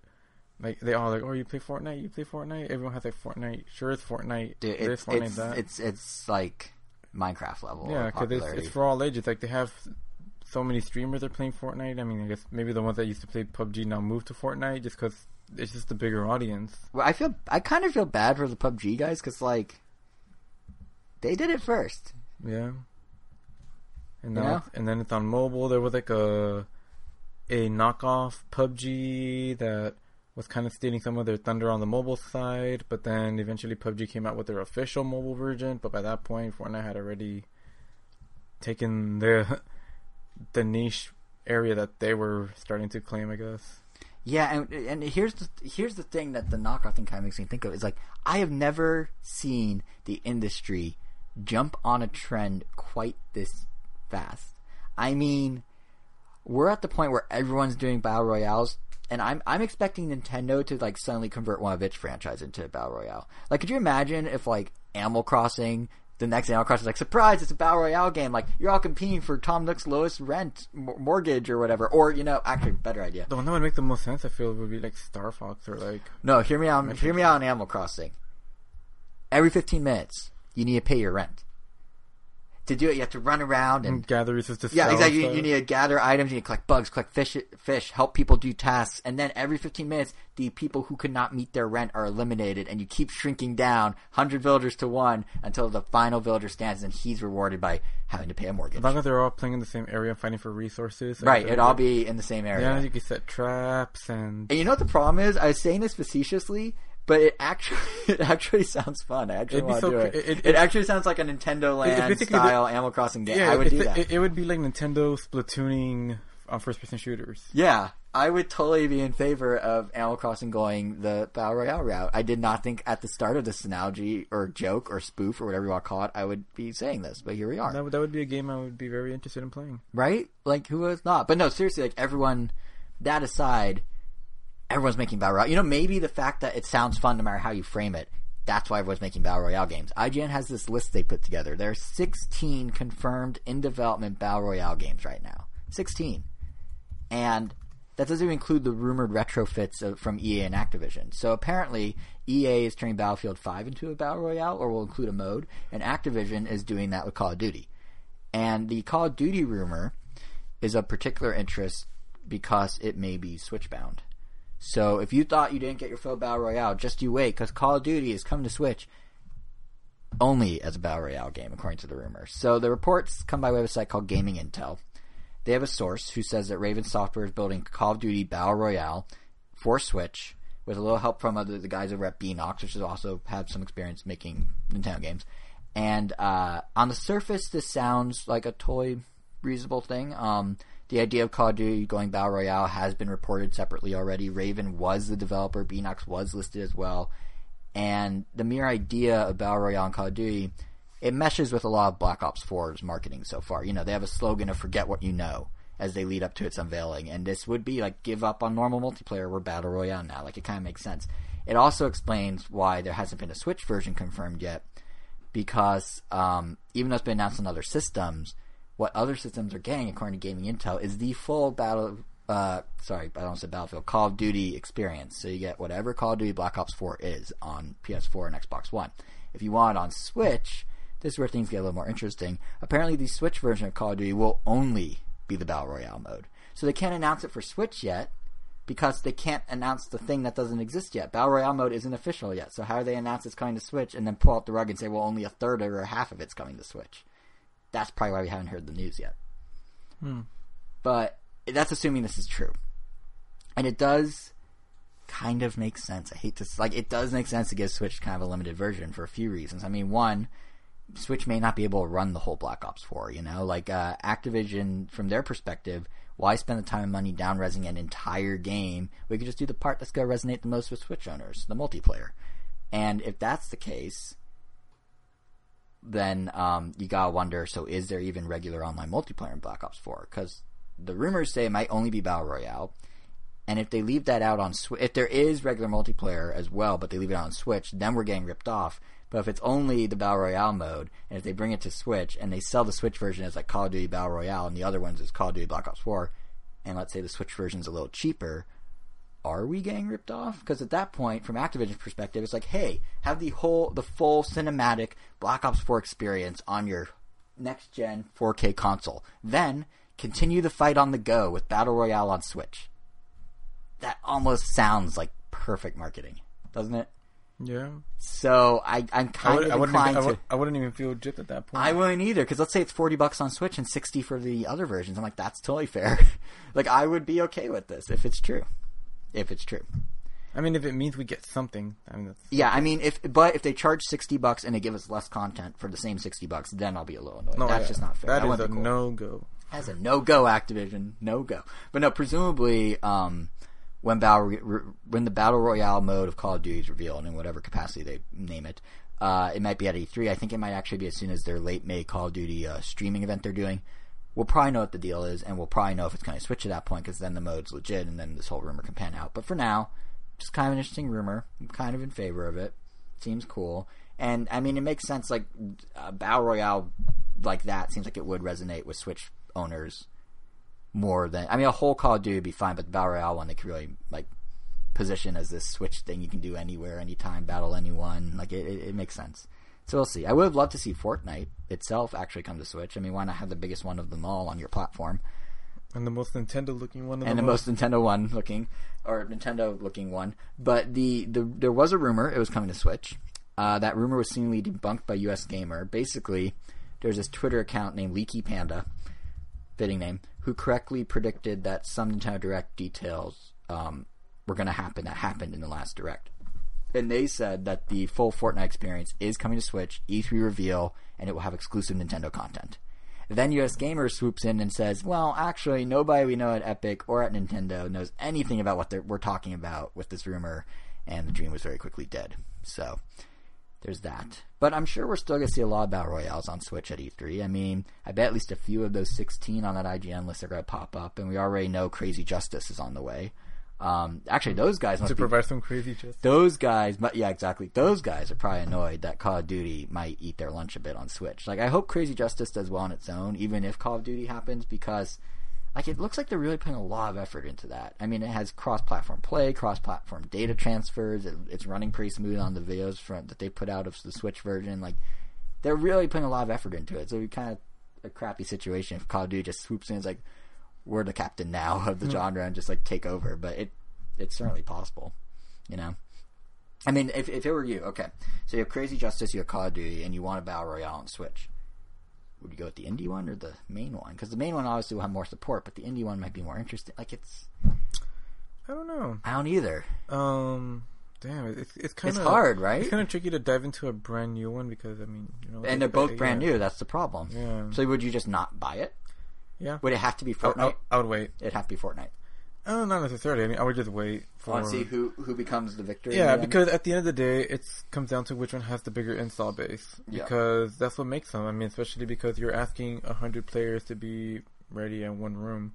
So if it's hard to find rooms at this indie one that it could have an amazing concept that's better, but if no one's playing it, then you pretty much just wasted your money. Yeah, that's the problem with... So it's definitely better to sit and wait, because the people that are really hardcore about it will get it, and that's what... You'll know. I feel like that's the problem with 16 of them launching at once and E3 becoming the Battle Royale. That's really going to thin out the market. Yeah, because you already have enough trouble with some online games getting enough players as is, right? Uh-huh. So now make games where you have 100 players per game, make 18 of them if you count the 2 rumored ones, and then hope for the best. That just seems... I mean, the fact that they're almost all cross-platform is good. I imagine Call of Duty Battle Royale would be too, but it's just kind of guys, you're thinning out the herd here a little. Don't do that. But I guess if you want to compete, you have to take the gamble and hope for the best. Yeah. I don't know. But I mean, there's got to be more at E3 than just Battle Royales. Don't get me wrong. But Battle Royales seem... We're going to hear a lot of the phrase Battle Royale from June 12th through 14th, is what I'm saying.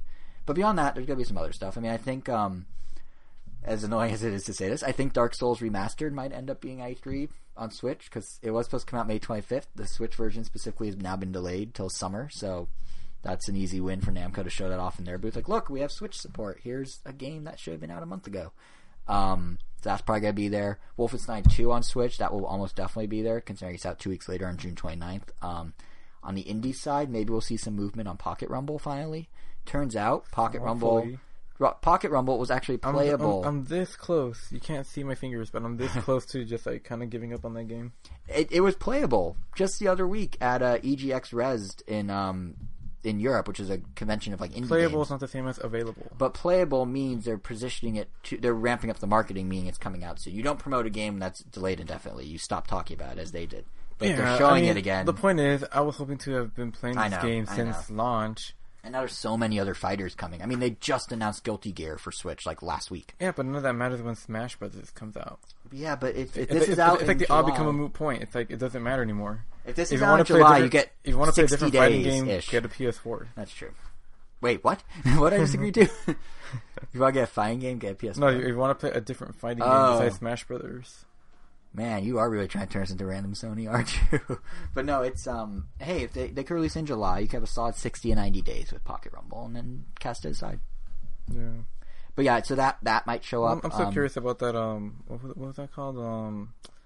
That other 3D, 2D, 2.5D fighter that was announced in the last Direct. Oh, Direct. yeah, the 90s style one. I know you're talking about. I don't remember what it's called. Well, the one I thought looked like Virtua Fighter, and you said it was crazy. That one. Yeah, I don't remember what it was called, but yeah, that one. I think they always were just saying 2018, so they're not delayed yet, at least. Yeah, but right. Yeah, actually, another game that'll probably be at E3 now I think about it is Sonic Mania Plus. You got a text, my friend. But yeah, Sonic Mania Plus will probably end up being at E3 too, because they just announced that the Plus part of Sonic Mania Plus is coming out July 17th. So you get all that new content, the new characters, Mighty and Ray, the remix level design, time attack, competitions, all that. Time attack and competitions I specify are now 4-player. That's the new thing. They were 2-player. And here's the interesting part.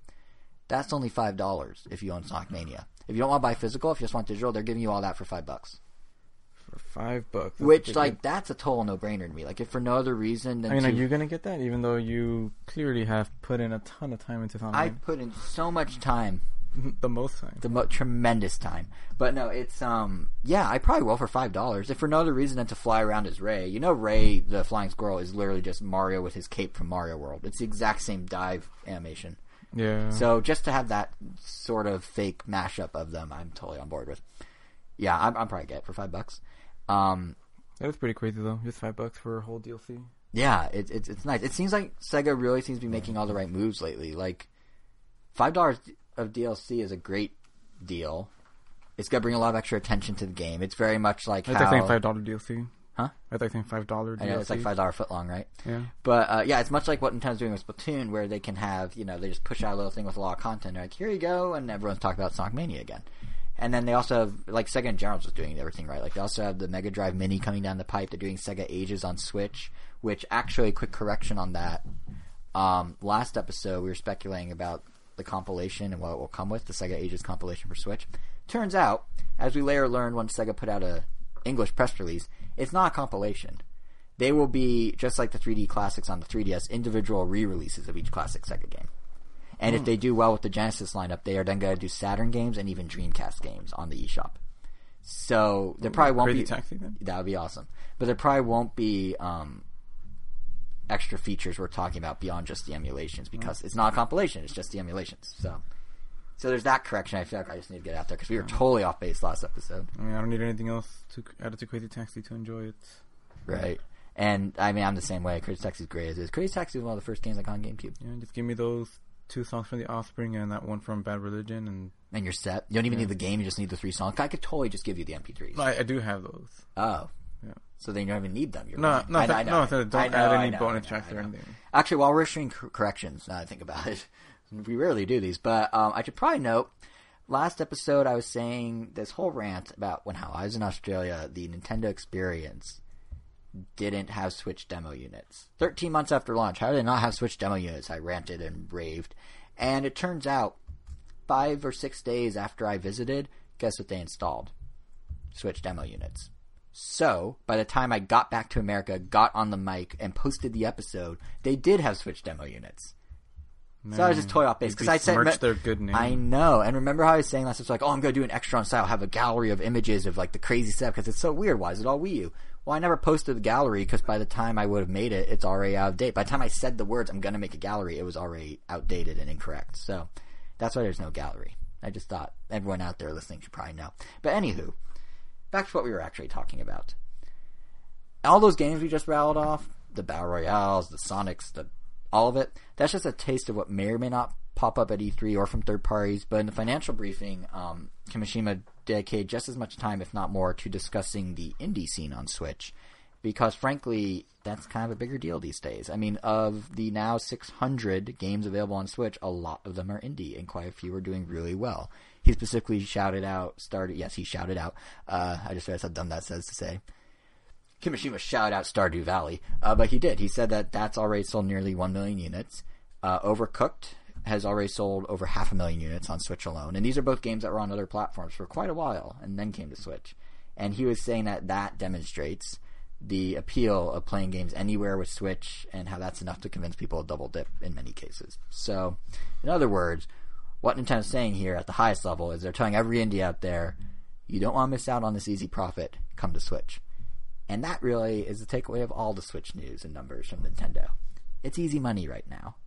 They seem to be getting their ducks in a row to ensure it stays that way and the easy money continues. And that, in and of itself, should make for an exciting E3 and exciting beyond E3, because we're actually going to start seeing what the ducks in a row, what those ducks are that they're putting in a row. So that's the Switch story from Nintendo's financials. Finn.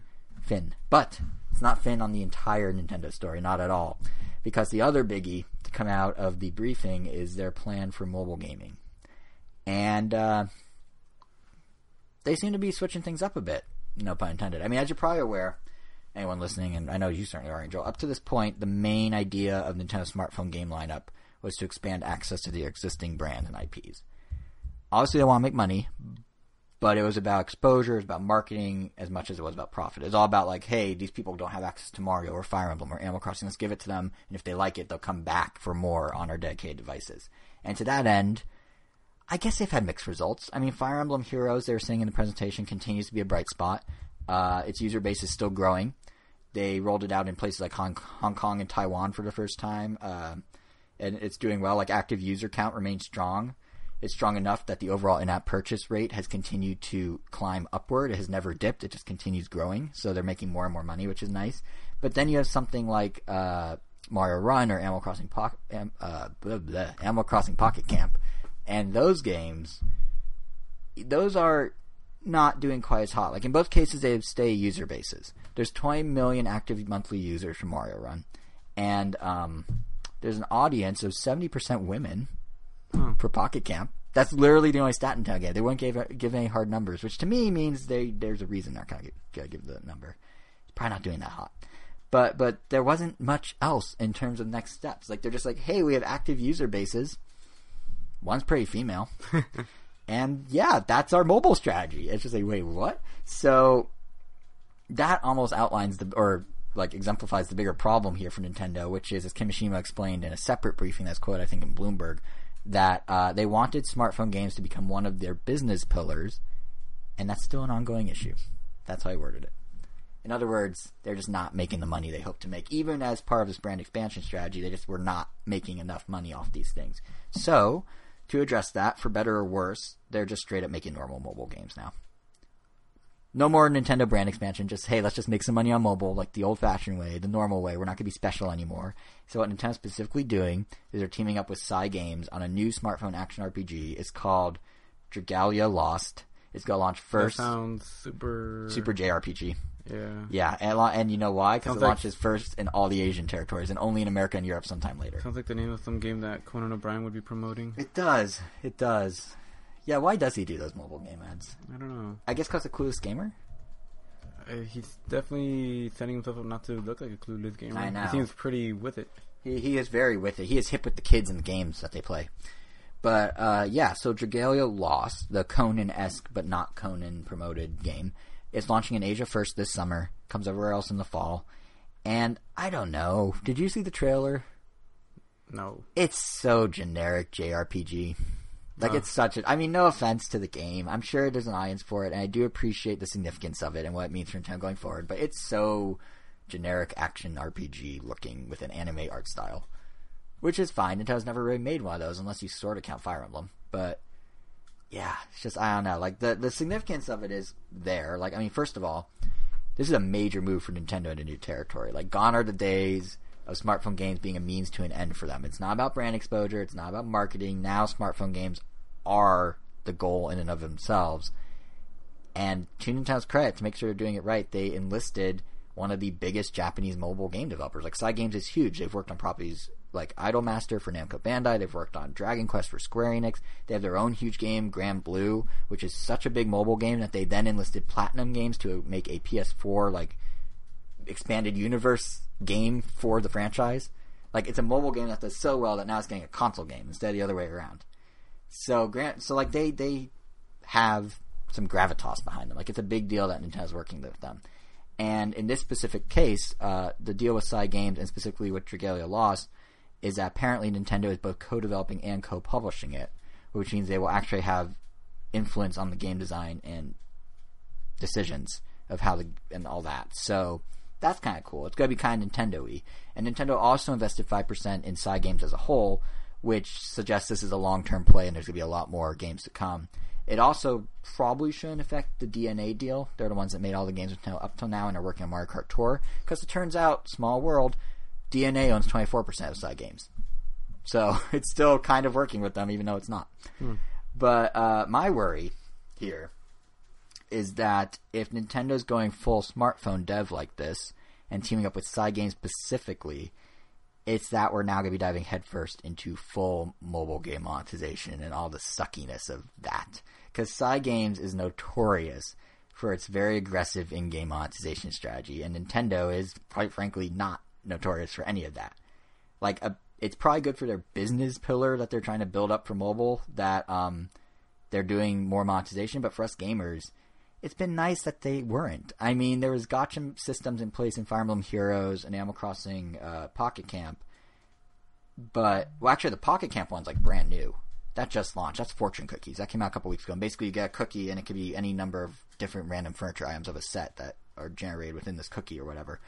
But where Nintendo stood out from regular gacha, be it the cookie or the hero spawning in Fire Emblem Heroes, or summoning, I mean, is Nintendo always throws fairly generous amounts of in-game currency your way. Like, you boot up the game and it's like, hey, it's a Tuesday, here's like 10 leaves in Animal Crossing. It's like, oh, that's nice. Or, you turn on Fire Emblem and it's like, we released a new JPEG calendar image yesterday with a phone background, so we're going to give you some orbs. It's like, okay, sure. A lot of mobile games you have to really work to earn those or just pay money to earn those. So Nintendo's been generous with those. So yeah, they have gacha systems, but you don't really have to work for them. They're just kind of there, which is nice. Like, you can work for them if you need more stuff, but at a surface level, Nintendo gives you pretty generous access to those options. And I don't think Cygames will. I definitely don't think they will. I mean, for lack of a better word, my fear is that Cygames will push the more aggressive monetization. Nintendo will go along with it because now they want a business pillar. And that means we're going to get full gacha, full loot box. Like, Cygames has a reputation of that. And just to add another wrinkle to all this, Belgium, just the other day, has labeled loot boxes as criminal gambling, meaning that they're illegal in the country. And other European countries are looking to make similar moves. In those instances, I believe it's for games you paid for up front versus free-to-play. And the Dragalia Lost will be a free-to-play game, so it might not interfere with this, but nonetheless, like, there are countries saying this is gambling. Nintendo's being like, oh, we just let you do it for free, it's fine. And now they're going like, actually, we're going to make you pay potentially. Right as these countries are outlawing it. It just seems like a bad mix of events all happening simultaneously that will only hurt us, the gamers. So we're the losers here. Yeah, I mean, maybe Nintendo won't go full loot box. I don't know. I'm making assumptions based on Cygames' money-making schemes that they're known for. But, like, why would Nintendo team up with Cygames and their known monetization strategies and admit that they're not making enough money on mobile all at the same time unless they're planning to leverage that expertise? You know? Yeah. So, I mean, time will tell, I guess. But it's definitely not my favorite move they've made of late. I mean, do you think I'm overreacting? Like, it... No, definitely not. Especially with how rampant some of these games really are with their monetization. I don't know. Like how... It unfortunately seems inevitable at some point. Yeah, because like you play a fair amount of mobile stuff. I mean, it seems like a lot of devs have figured out the right balance of monetization. I mean, Hearthstone has, Fortnite has. I don't know. Like, have you had any games where it was you were into the game, but the monetization was off-putting enough that you actually like backed away? No, that's probably why I'm into Hearthstone, because the monetization doesn't ever get in the way. You could easily get all the packs you need if you're patient enough just by gathering the in-game currency. And because of that, when I do pay for something, it's because I really, really wanted it, but it was never needed, which is kind of how Nintendo was handling their monetization up until, I guess. They were handling it that way, or if it was needed, like summoning new heroes with orbs in Fire Emblem, there'd just be enough orbs that you wouldn't have to worry about actually paying for them often. Mm-hmm. I mean, obviously, if you want to go a step further, yes. But if you want to just play the game at a regular human pace, you don't necessarily have to. Because what I like about... I don't think I really mentioned this about Hearthstone, but like I guess other nice alternatives to the fact that if you want to play online ranked, yeah, you do have to get a bunch of packs, yeah, you do have to build good decks, and that requires you to get certain cards, but they also have single-player modes where they have pre-built decks for you, and it's all about, like, building... Well, I guess you have pre-made decks, and as you play the game, you build the deck going forward with pre-made sets of cards that you add that you have to pick from. So it comes down to kind of like, which one should I pick? What do I want to build? And that's all free? Yeah, and it's all free. And they actually give you packs for beating levels and stuff like that. I mean, the other side of this is Nintendo's approach to monetization might meet Cygames halfway, and it might not be crazy. Like Nintendo say, we want help with monetizing, but we don't want to go full so to them. So you know, it's possible that it won't be so bad. But yeah, it's gonna be interesting to see. I'm glad they're doing it with a new IP that's kind of an isolated, siloed off thing, and not like doing it in Mario Kart Tour or something, because that'd be a little crazier. But we'll have to wait and see, I guess. Yeah. But what's funny is that while Nintendo seems to be struggling a smidge with mobile, like everything else of theirs is just chugging along. Like even things you wouldn't expect to be doing well are somehow doing well. Like Nintendo doesn't have to touch them and they just chug along. I mean, Amiibo's a good example of this. Did you know that sales of Amiibo figurines this past fiscal year are actually up compared to the year prior? Oh.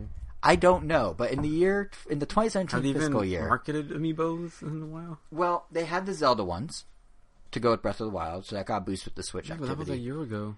What? Yeah, but that still fell. Oh no, wait, no, that was last fiscal year.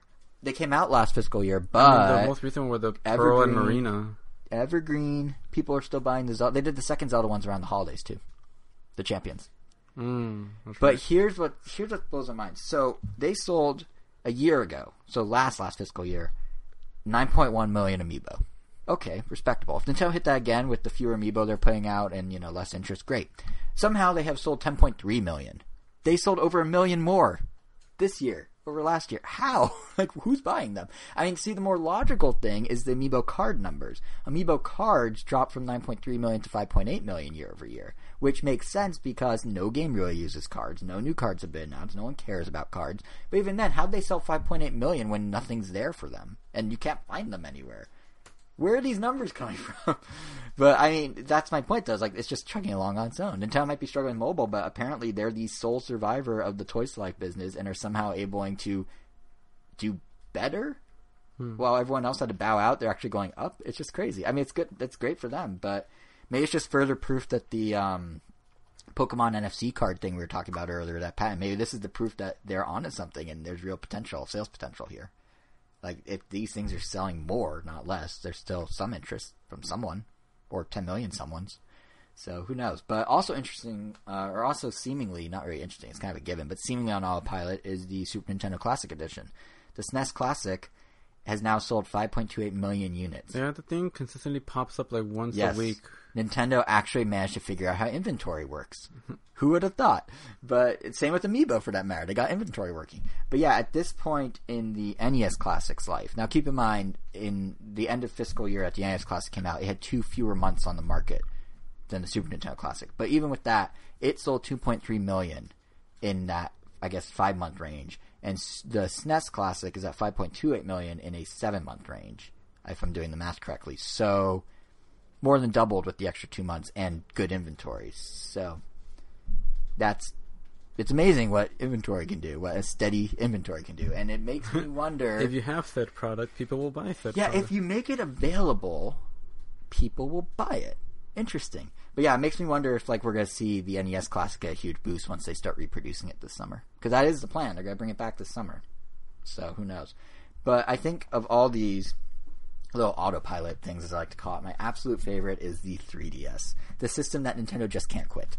Because I really... I just want to quit you. I can't quit you. I really, truly believed that this was going to be the final year of the 3DS. I thought it was going to mirror the Game Boy Advance, have about a year to year and a half on the market after. You know, maybe it would taper off into 2019 slightly. Maybe Mario & Luigi's the final game. And yet, here's a system that's still selling 6.4 million units over the past fiscal year. There's over 500,000 sold just since the start of 2018. Who is buying these? I don't know. But it's still making moves. And there's basically no new games for it. Like, Detective Pikachu came out the final week of March.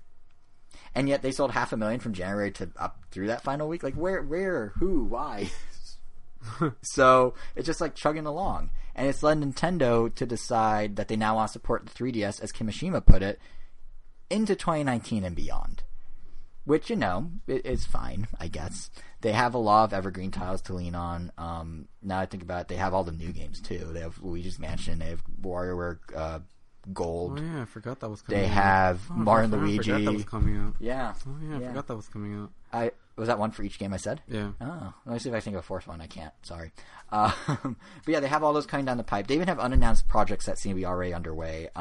There's a listing in South Korea for Yokai Watch Busters, which is a spin-off of Yokai Watch.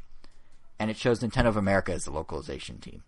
Now, it hasn't been announced for America, but I don't think Nintendo of America would be translating just the South Korean version. So I imagine we will soon be seeing it coming to America as well. And that's all well and good. But the question I have is, can they actually get these games to sell anything once they come out? The system's doing fine somehow, but Detective Pikachu didn't even crack the top 20 of the March MPD, even though it was number 1 on 3DS's individual chart. So if you're the top selling 3DS game and you can't, with Pikachu, make any of the top 20 of the March MPD, are your games doing that hot? And like, not only that, but in Japan, the weekly charts show that 3DS software is basically dead in the water. So I'm not sure what Nintendo's thinking is, because here they are still anticipating selling 16 million pieces of software by March 2019. To be fair, that is half of the 35 million that they sold this fiscal year. And they only do expect to sell 4 million 3DS consoles over the next year. But still, with the ports and remakes, is that enough to pull 16 million in sales when even Detective Pikachu hasn't made a dent yet? Granted, Detective Pikachu only had a week. But still, like, on the chart before the numbers were locked in. But still, like, are you just hoping people keep buying Pokemon games? Because that actually, the majority of that 500,000 of software sales that happened since the end of the year, or since the start of the year, was Pokemon games. Old Pokemon games. Detective Pikachu, that game had a physical release, It right? did. I owned the physical. And it had the giant amiibo, too. I somehow didn't really know that. Even when I went to Best Buy today, I just kind of peeked at the 3DS section and I didn't see it. I haven't seen it on shelf. I mean, unless but it's sold out, but I mean, which is good. If it's sold out, then where's the numbers to back that? I don't understand. Unless they put one per store. I don't... I mean, I can ask all these rhetorical questions all day, but I don't know. It's just like, I don't understand what they're thinking here. Just let the thing die. I guess they figured there's 72 million 3DSs out there, and they're anticipating it being 76 by the next year. So might as well throw some stuff out there that's really cheap and see what, if anything, sticks. But, I don't know. I think the low expectations for sales of software, the fact that they're only expecting 16 million, does rule out one thing. Your Pokemon for 3DS theory that you're sharing an episode or two ago, where you're saying, well, maybe the next generation Pokemon will actually be on 3DS, and then they do a different one on Switch further down the line. I don't think that's gonna happen if they're only expecting 16 million total across all games, because Ultra Sun and Ultra Moon together, which are only like half-step sequels, those alone sold 7.5 million since November. So if you have a whole new generation coming to 3DS, I never said it was gonna be a whole new generation. Or even you thought it'd be another half-step one? Yeah, just another remake. Maybe. The remakes, like Omega Ruby and Alpha I'm Sapphire... saying that, like, at most. Like, there's no way they're going to do... Oh, yeah. No, but I'm just saying... They already had confirmed the next generation was going to be on the Switch. That's true, but... Like, that was never a question. It was just whether they're going to, like, bring out one more Pokemon game using the same engine for the 3DS. Maybe Omega Ruby and Alpha Sapphire, I think, sold about 13 million. So, unless they expect their other games to all flop, 16 million doesn't give them much room. Because this engine has only been used for Sun and Moon. Yeah. I mean, I guess Sun and Moon and Sun and Moon 2, but... The last engine, the Omega Ruby and Sapphire one, that was, I guess, just also 2 games, X and Y, and Omega Ruby and Alpha Sapphire. Yeah, I mean, maybe, but I'm just thinking, like, 16 million in a year, I don't see any Pokemon game making it so that they have that low of sales. All of them would boost it past that, I feel like. But who knows? I'm happy to be wrong on that. I mean, those 72 million people need something. They're buying all the old Pokemon because they have no new Pokemon, so except Detective Pikachu, which they're not buying. So I don't know. We'll see. But 3DS will be interesting to watch. I'm a little disappointed that my prediction didn't come true, but it seems like Nintendo was surprised that it's still selling. So I think they anticipated doing what I thought they're going to do until they were like, wait, why are people still buying this? We might as well support it. So, and that is the beautiful conclusion to the Nintendo sales everything. Why are people buying this? We might as well support it. Nintendo. So before we wrap up on news, we have been referring to Kimishima a lot, and I feel like we should probably address how he soon won't be something we refer to much at all because he's retiring. It's triggering actually a whole domino effect of promotions. So the masterminds of the Switch, Shinya Takahashi and Yoshiaki Koizumi, they are now executive level instead of director level, so they got promoted. At Nintendo of Europe, the public face of Nintendo of Europe, the head of Nintendo of Europe, Satoru Shibata. He's moving back to Japan. He's going to become the general marketing manager for all of Nintendo. So they're going to have a new public face of Nintendo of Europe. And then, most importantly, the guy that's taking over Kimishima's spot. This is a lot of inside baseball, I know. But the person taking over Kimishima's spot is the current analytical number guy and their current, or soon-to-be former, global marketing head, Shuntaru Furukawa. I'll get his name down in the next few episodes. But anyway, you don't really know, no one really knew his name when he was first announced. But yeah, he's been a regular on the corporate side.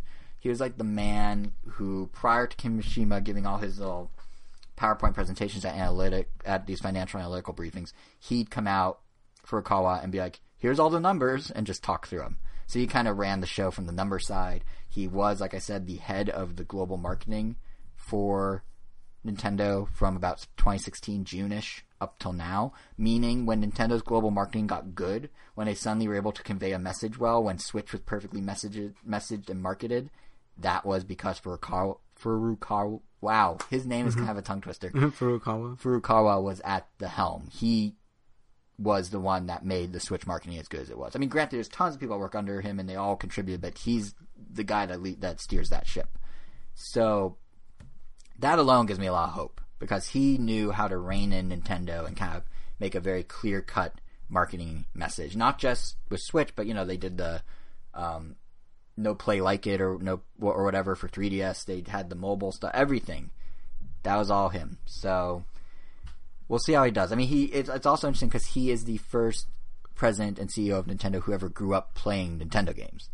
Like, he has a legitimate love of gaming, which kind of makes him... he's more of a business guy, but he's really into gaming, so he's kind of like this hybrid of Iwata and Kimishima. So like Iwata didn't like playing games? No, Iwata was a developer. He loved games. And then Kimishima is a former banker who ran Pokemon Company for a while. And brought Pokemon to America, I believe. He didn't run Pokemon Company, he just brought Pokemon to America. And now you got Furukawa, who's kind of like the game enthusiast that Iwata was, combined with the number man that Kimishima was. So we'll see. I mean, and this guy, he's legit, Furukawa. In terms of like gaming cred, he name dropped. They're asking about his game preferences, and he wasn't like, "Oh, I love Mario, I love Zelda." He's like, "No, I'm gonna help our third party relations. I love Golf Story right now. That's my favorite game. Golf Story's great, and I used to grow up playing Street Fighter 2 a lot, and I was really good at it." It's like, wow, he's okay. Not even the games for the company you work for. Okay. But yeah, so he knows his stuff, and he's like Iwata. He's fully fluent. You know, someone is like, has become awakened. He's woke. He's game woke. Yeah, he's game woke because he realized that there's more beyond more Nintendo. Yeah, there's more than Nintendo just gaming. I mean, they do make amazing games, but they're not the only. I mean, granted, they're all on Nintendo platforms. Yeah, and he's also fully fluent in English, like Iwata was. Kimishima was not, as I can attest when I met him, but Furukawa is, and I don't think he's going to become the face of Nintendo. I think Koizumi's already the face of the Directs and will stay that way. But yeah, I think we will see him more publicly than we saw Kimishima.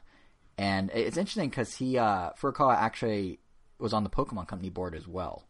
So he's kind of done both sides of the Nintendo world in a way. And he actually spent a third of his time working for Nintendo in Germany, I guess at Nintendo of Europe. And he's been with Nintendo since he was 20. I'm just reading the list of facts now. And he's been with Nintendo since he was 22. And I think that's actually significant. It's not just a list of facts. But there's a reason I bring that up, which is that a lot of the big name, well-received, they fully get it Nintendo employees are ones who have worked there a very long time. Ones that came in at a very low level and literally worked their way up through the ranks.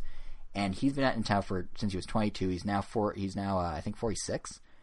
And he's literally gone through the gauntlet. I mean, I guess a detour into Pokemon, but he grew up with Nintendo.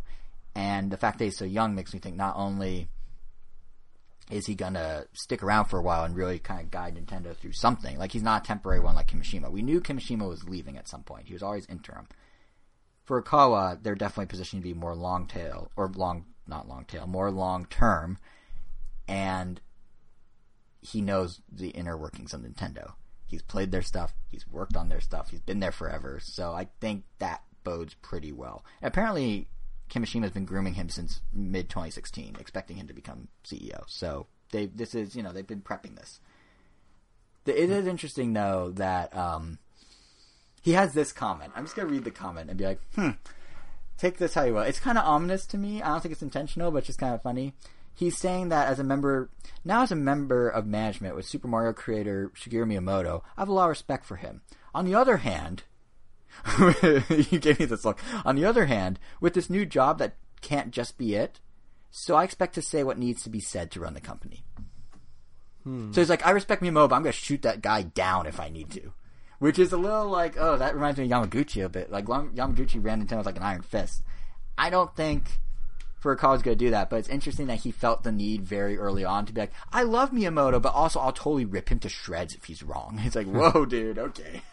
So we'll see. It'll be interesting. I think the thing he is least prepared for but should be most aware is going to happen to him is he's going to be memed like crazy.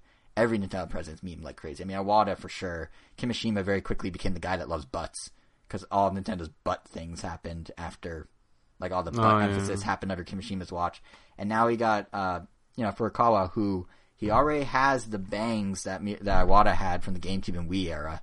He kind of is ready to be memed, so, we'll see. I mean, I honestly do not. That's like his baptism or something. Yeah, it's his baptism. I don't expect a drastic change from this guy, frankly, because, like, when it comes to Nintendo, like, you can't really have one dude bulldoze everyone over, and he apparently is known for being really good at building consensus on decisions, which is something Iwata was also pretty good at.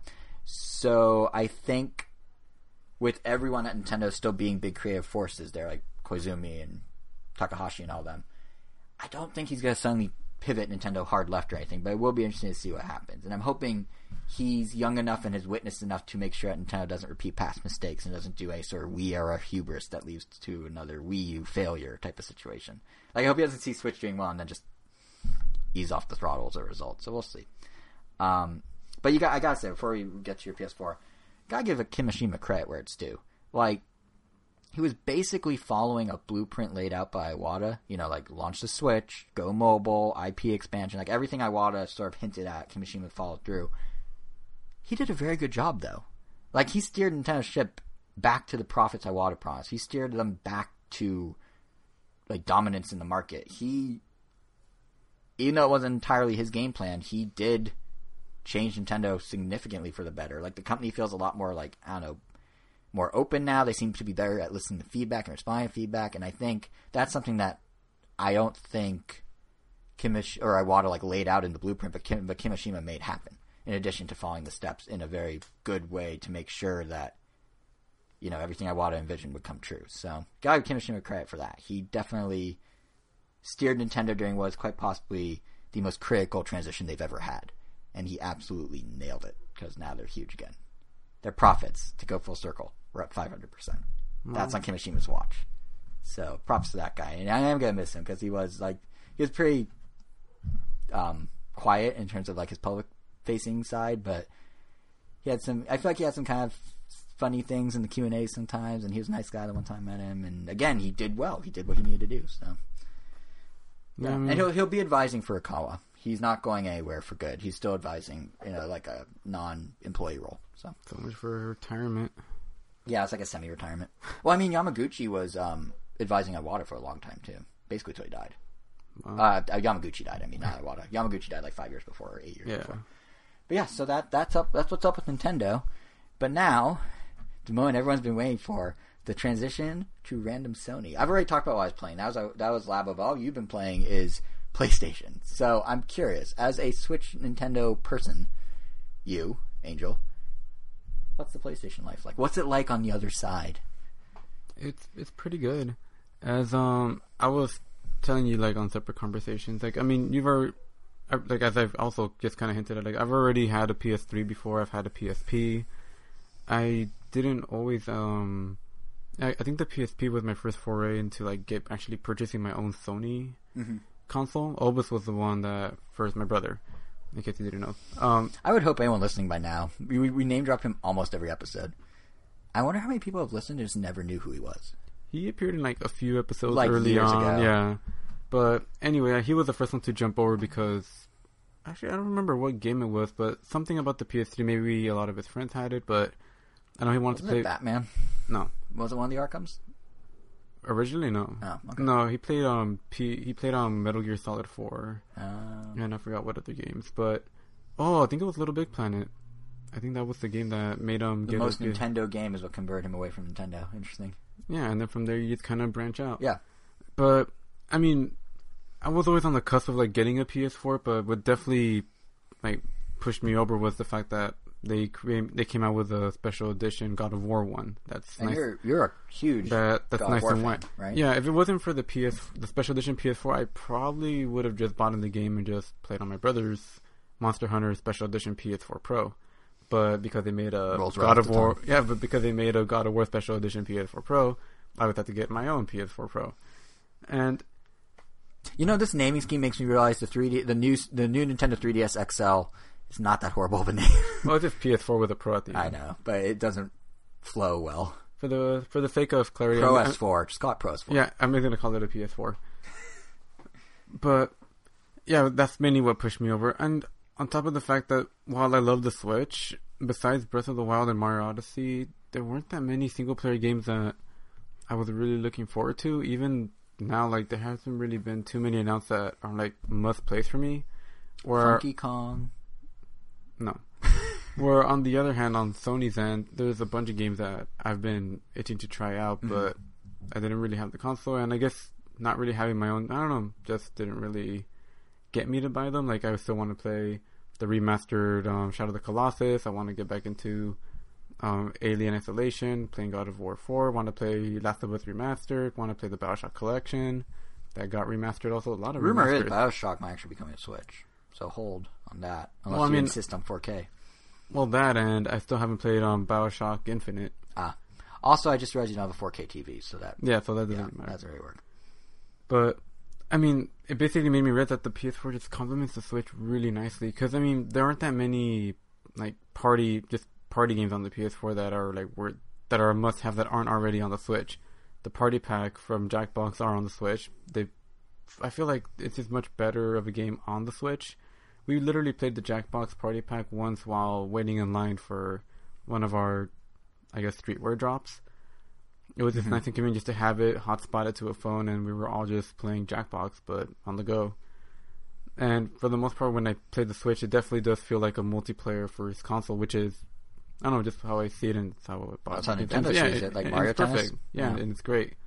And the PS4 is where I get my fill on these super grand single player adventures, but well, it's funny because PS4 has like, you know how there's like prestige television, like Game of Thrones is like prestige television versus just like normal shows. I feel like PS4 is like prestige games. Yeah, like if you look at some, I mean, Nintendo, you could say Breath of the Wild maybe, but like something like God of War. Yeah, but even then, I guess after playing God of War and then like I played on Breath of the Wild really briefly, just like once, just to like check on something. Mm-hmm. Like, oh man, like I thought Breath of the Wild like looked amazing. Like it just looks like a really nice looking game. But every time I go back to like a PS4 game, especially like God of War, which just came out, like that game just blows it out of the water. Like it just feels almost really underwhelming to go back to the Switch. It's like I was playing Rocket League. Art styles. No, just like just detail, like clarity. Like it almost makes everything. Even though Breath of the Wild has a huge open world, it makes it feel that much more empty just because of it. It's like forests are just a few scattered trees. Like everything starts to feel more like someone placed stuff there as opposed to it being like a natural landscape. Man, it really is like the Wii 60 thing all over again, because everyone that had like, you know, PS3 or Xbox 360, look at these graphics, and the Wii's like, I'm a GameCube. It's almost the same thing, just a couple generations versus ahead. God of War, where even though there's a bunch of like corridory type areas where you can't really run around wherever you want. I mean, you can't climb everything like you can in Breath of the Wild. Yeah. Everything is just looks so nice and so detailed and so meticulously lush that it just looks more natural than Breath of the Wild does, even though that game is a true open world game. And yeah, it's just kind of weird. It definitely, I typically don't really care about visuals, but that does kind of make me go like, oh man, I kind of wish I had gotten Rocket League on the PS4, because after seeing it on the PS4, like I saw some videos of it and then playing the Switch one, it does look significantly different. But you do get you lose the ability to play it anywhere. You can't, when we're at Comic-Con, bring it to the hotel in the same way. Oh yeah, definitely. I would still definitely prefer the Switch version for that. But that's why it's nice to have both. Right. I mean, these games that are like, even Monster Hunter, that's basically a multiplayer game, but you're mainly playing it, I mean, alone. You're playing with people online. Unless in my situation, I'd be playing with Elvis, quote unquote, locally. He would be playing on his PlayStation VR, and I would be playing with the TV online, but in the same room. Yeah, online, but in the same room. Is there no local LAN? No. That's kind of the case with a lot of PS4 games. They don't have local. Is there weird latency issues, even though you're 2 feet apart? Because that's to ping the server and then come back. I mean, we did that for Resident Evil 5 and 6, and we never really had any issues. Interesting.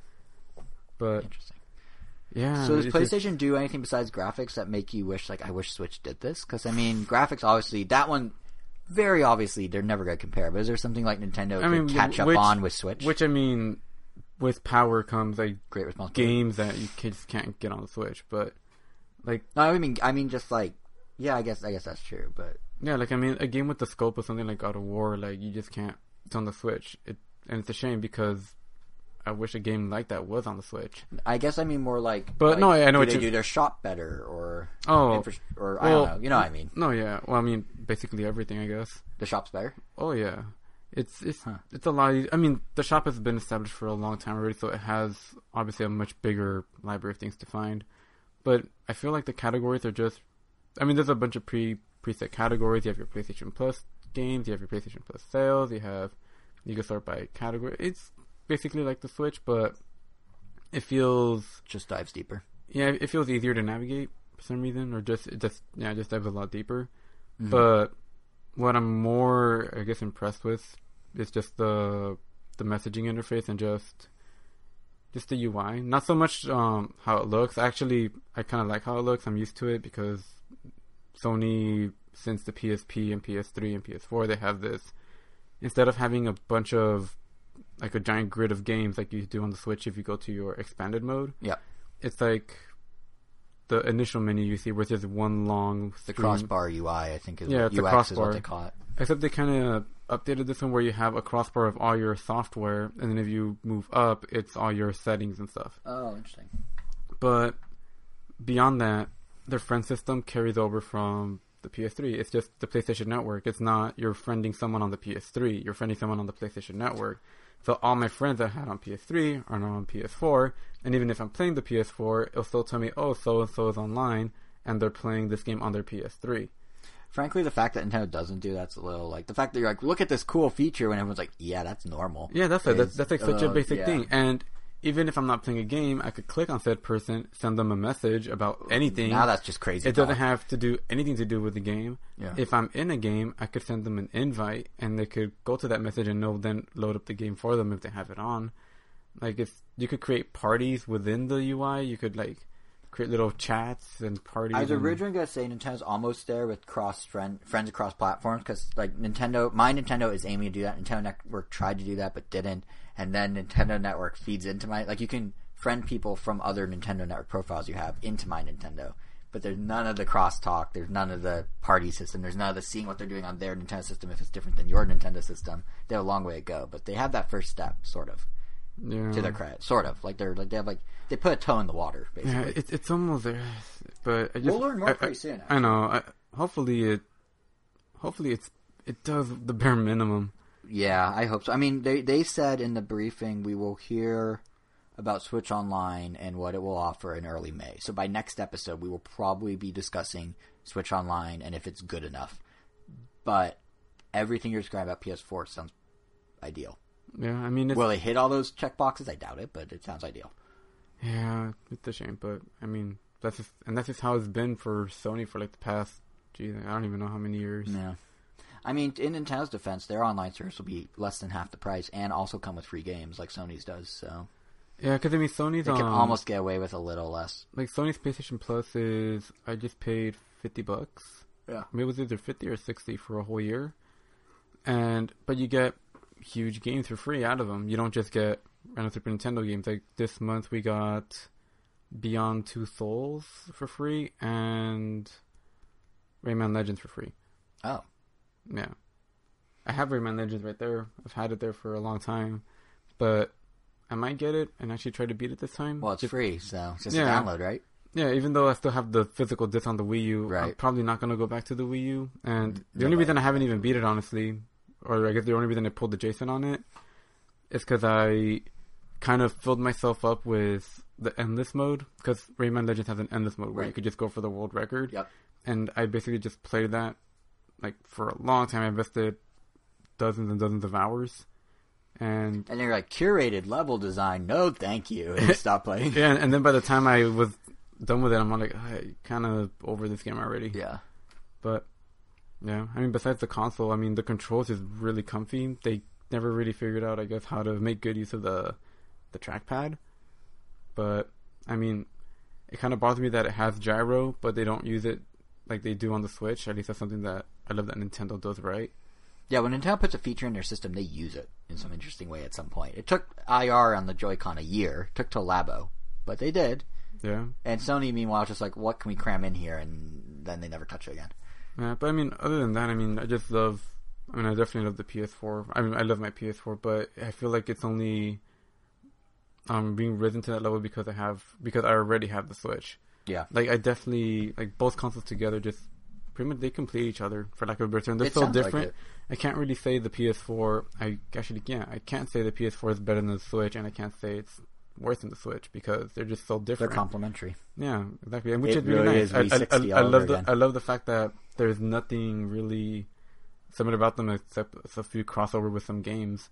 But even then, like, I wouldn't want to play Overcooked on the PS4 even if it had a better frame rate because it just works better on the Switch. Right. Like, I can't emphasize how nice it is to be able to take your console to a friend's house, just take the dock with the Switch already inside, because everyone has an HDMI cable. Just plug it in to the wall and you're good. So waiting for that angry comment on the blog post, but like, hey, I'm running on a CRT, like I have red, yellow, blue, so like, leave me alone. I don't have HDMI. Well, then they're probably not I don't know what Switch or I don't know what. Yeah, I don't know what they're doing listening to this because nothing we talked about they can play. I guess 3DS. I guess you could do Switch in handheld mode. Mr. CRT, we respect your choice. Yeah, but yeah, no, you're right. Yeah, pretty much everyone has HDMI. You could just go plug in. Yeah, I mean, you definitely don't want to be taking a PS4 all with around a giant PS4 because they are trying. That's the one thing is Sony did not try and make this thing compact. But it does have a Blu-ray player, and it still plays my 3D Blu-rays while I still have my 3D TV, which is the only reason I wouldn't want to upgrade to a 4K TV. Right. Because 3D's dead otherwise. Yeah. I mean, 3D movies look so awesome. Like, I can't say that enough. And just the fact that it's built into the PS4 is just a nice bonus. But I don't know how many of you actually have 3D movies, because they don't really make them anymore. Disney still kind of made them. Like, I think even they made them up until Moana. I mean, even that's pretty recent. I mean, even Zootopia had a 3D movie. Yeah, whenever they came out, I always bought the 3D version. So remember when 3DS was supposed to be so cool because of the 3D effect, and now no 3DS games really use the 3D anymore? Detective Pikachu's 2D only. Yeah. Yeah, what a weird hype wave that was, the 3D thing. And Pixar was, they were making some of their movies in 3D, but for some reason, the one movie I would have really wanted them to make in 3D, which was WALL-E, because I feel that movie would be amazing in 3D. They just never did. Oh man, that would have been. Yeah, it was like a lost opportunity. WALL-E is amazing as is. But I guess 3D is still thriving in theaters. That's the only place where you can still count on it to be on everything. Well, every major release. It's doing okay. Yeah, but it didn't go anywhere. I thought it would have. Yeah, it's still doing okay. Because 3D in theaters had this weird, like, it came and then it kind of went and then it just. Well, I guess it's just an option. It's basically It's just, like the premium movie always experience. There, yeah. You either have like Dolby Cinema or Dolby Laser or IMAX or Real D or which is 3D or Cinemark like XD like or 4D where the seat moves. Like it's all about those premium theater experiences now because no one wants to see a normal movie anymore because they can just do that at home. So that's why all the movie theaters are ramping up, and that's why 3D is still relevant and prevalent. Yeah. Yeah. So, I mean, if you only have a Switch and you are, like, on the borderline of getting a new console, I would probably recommend the PS4, because there's definitely more...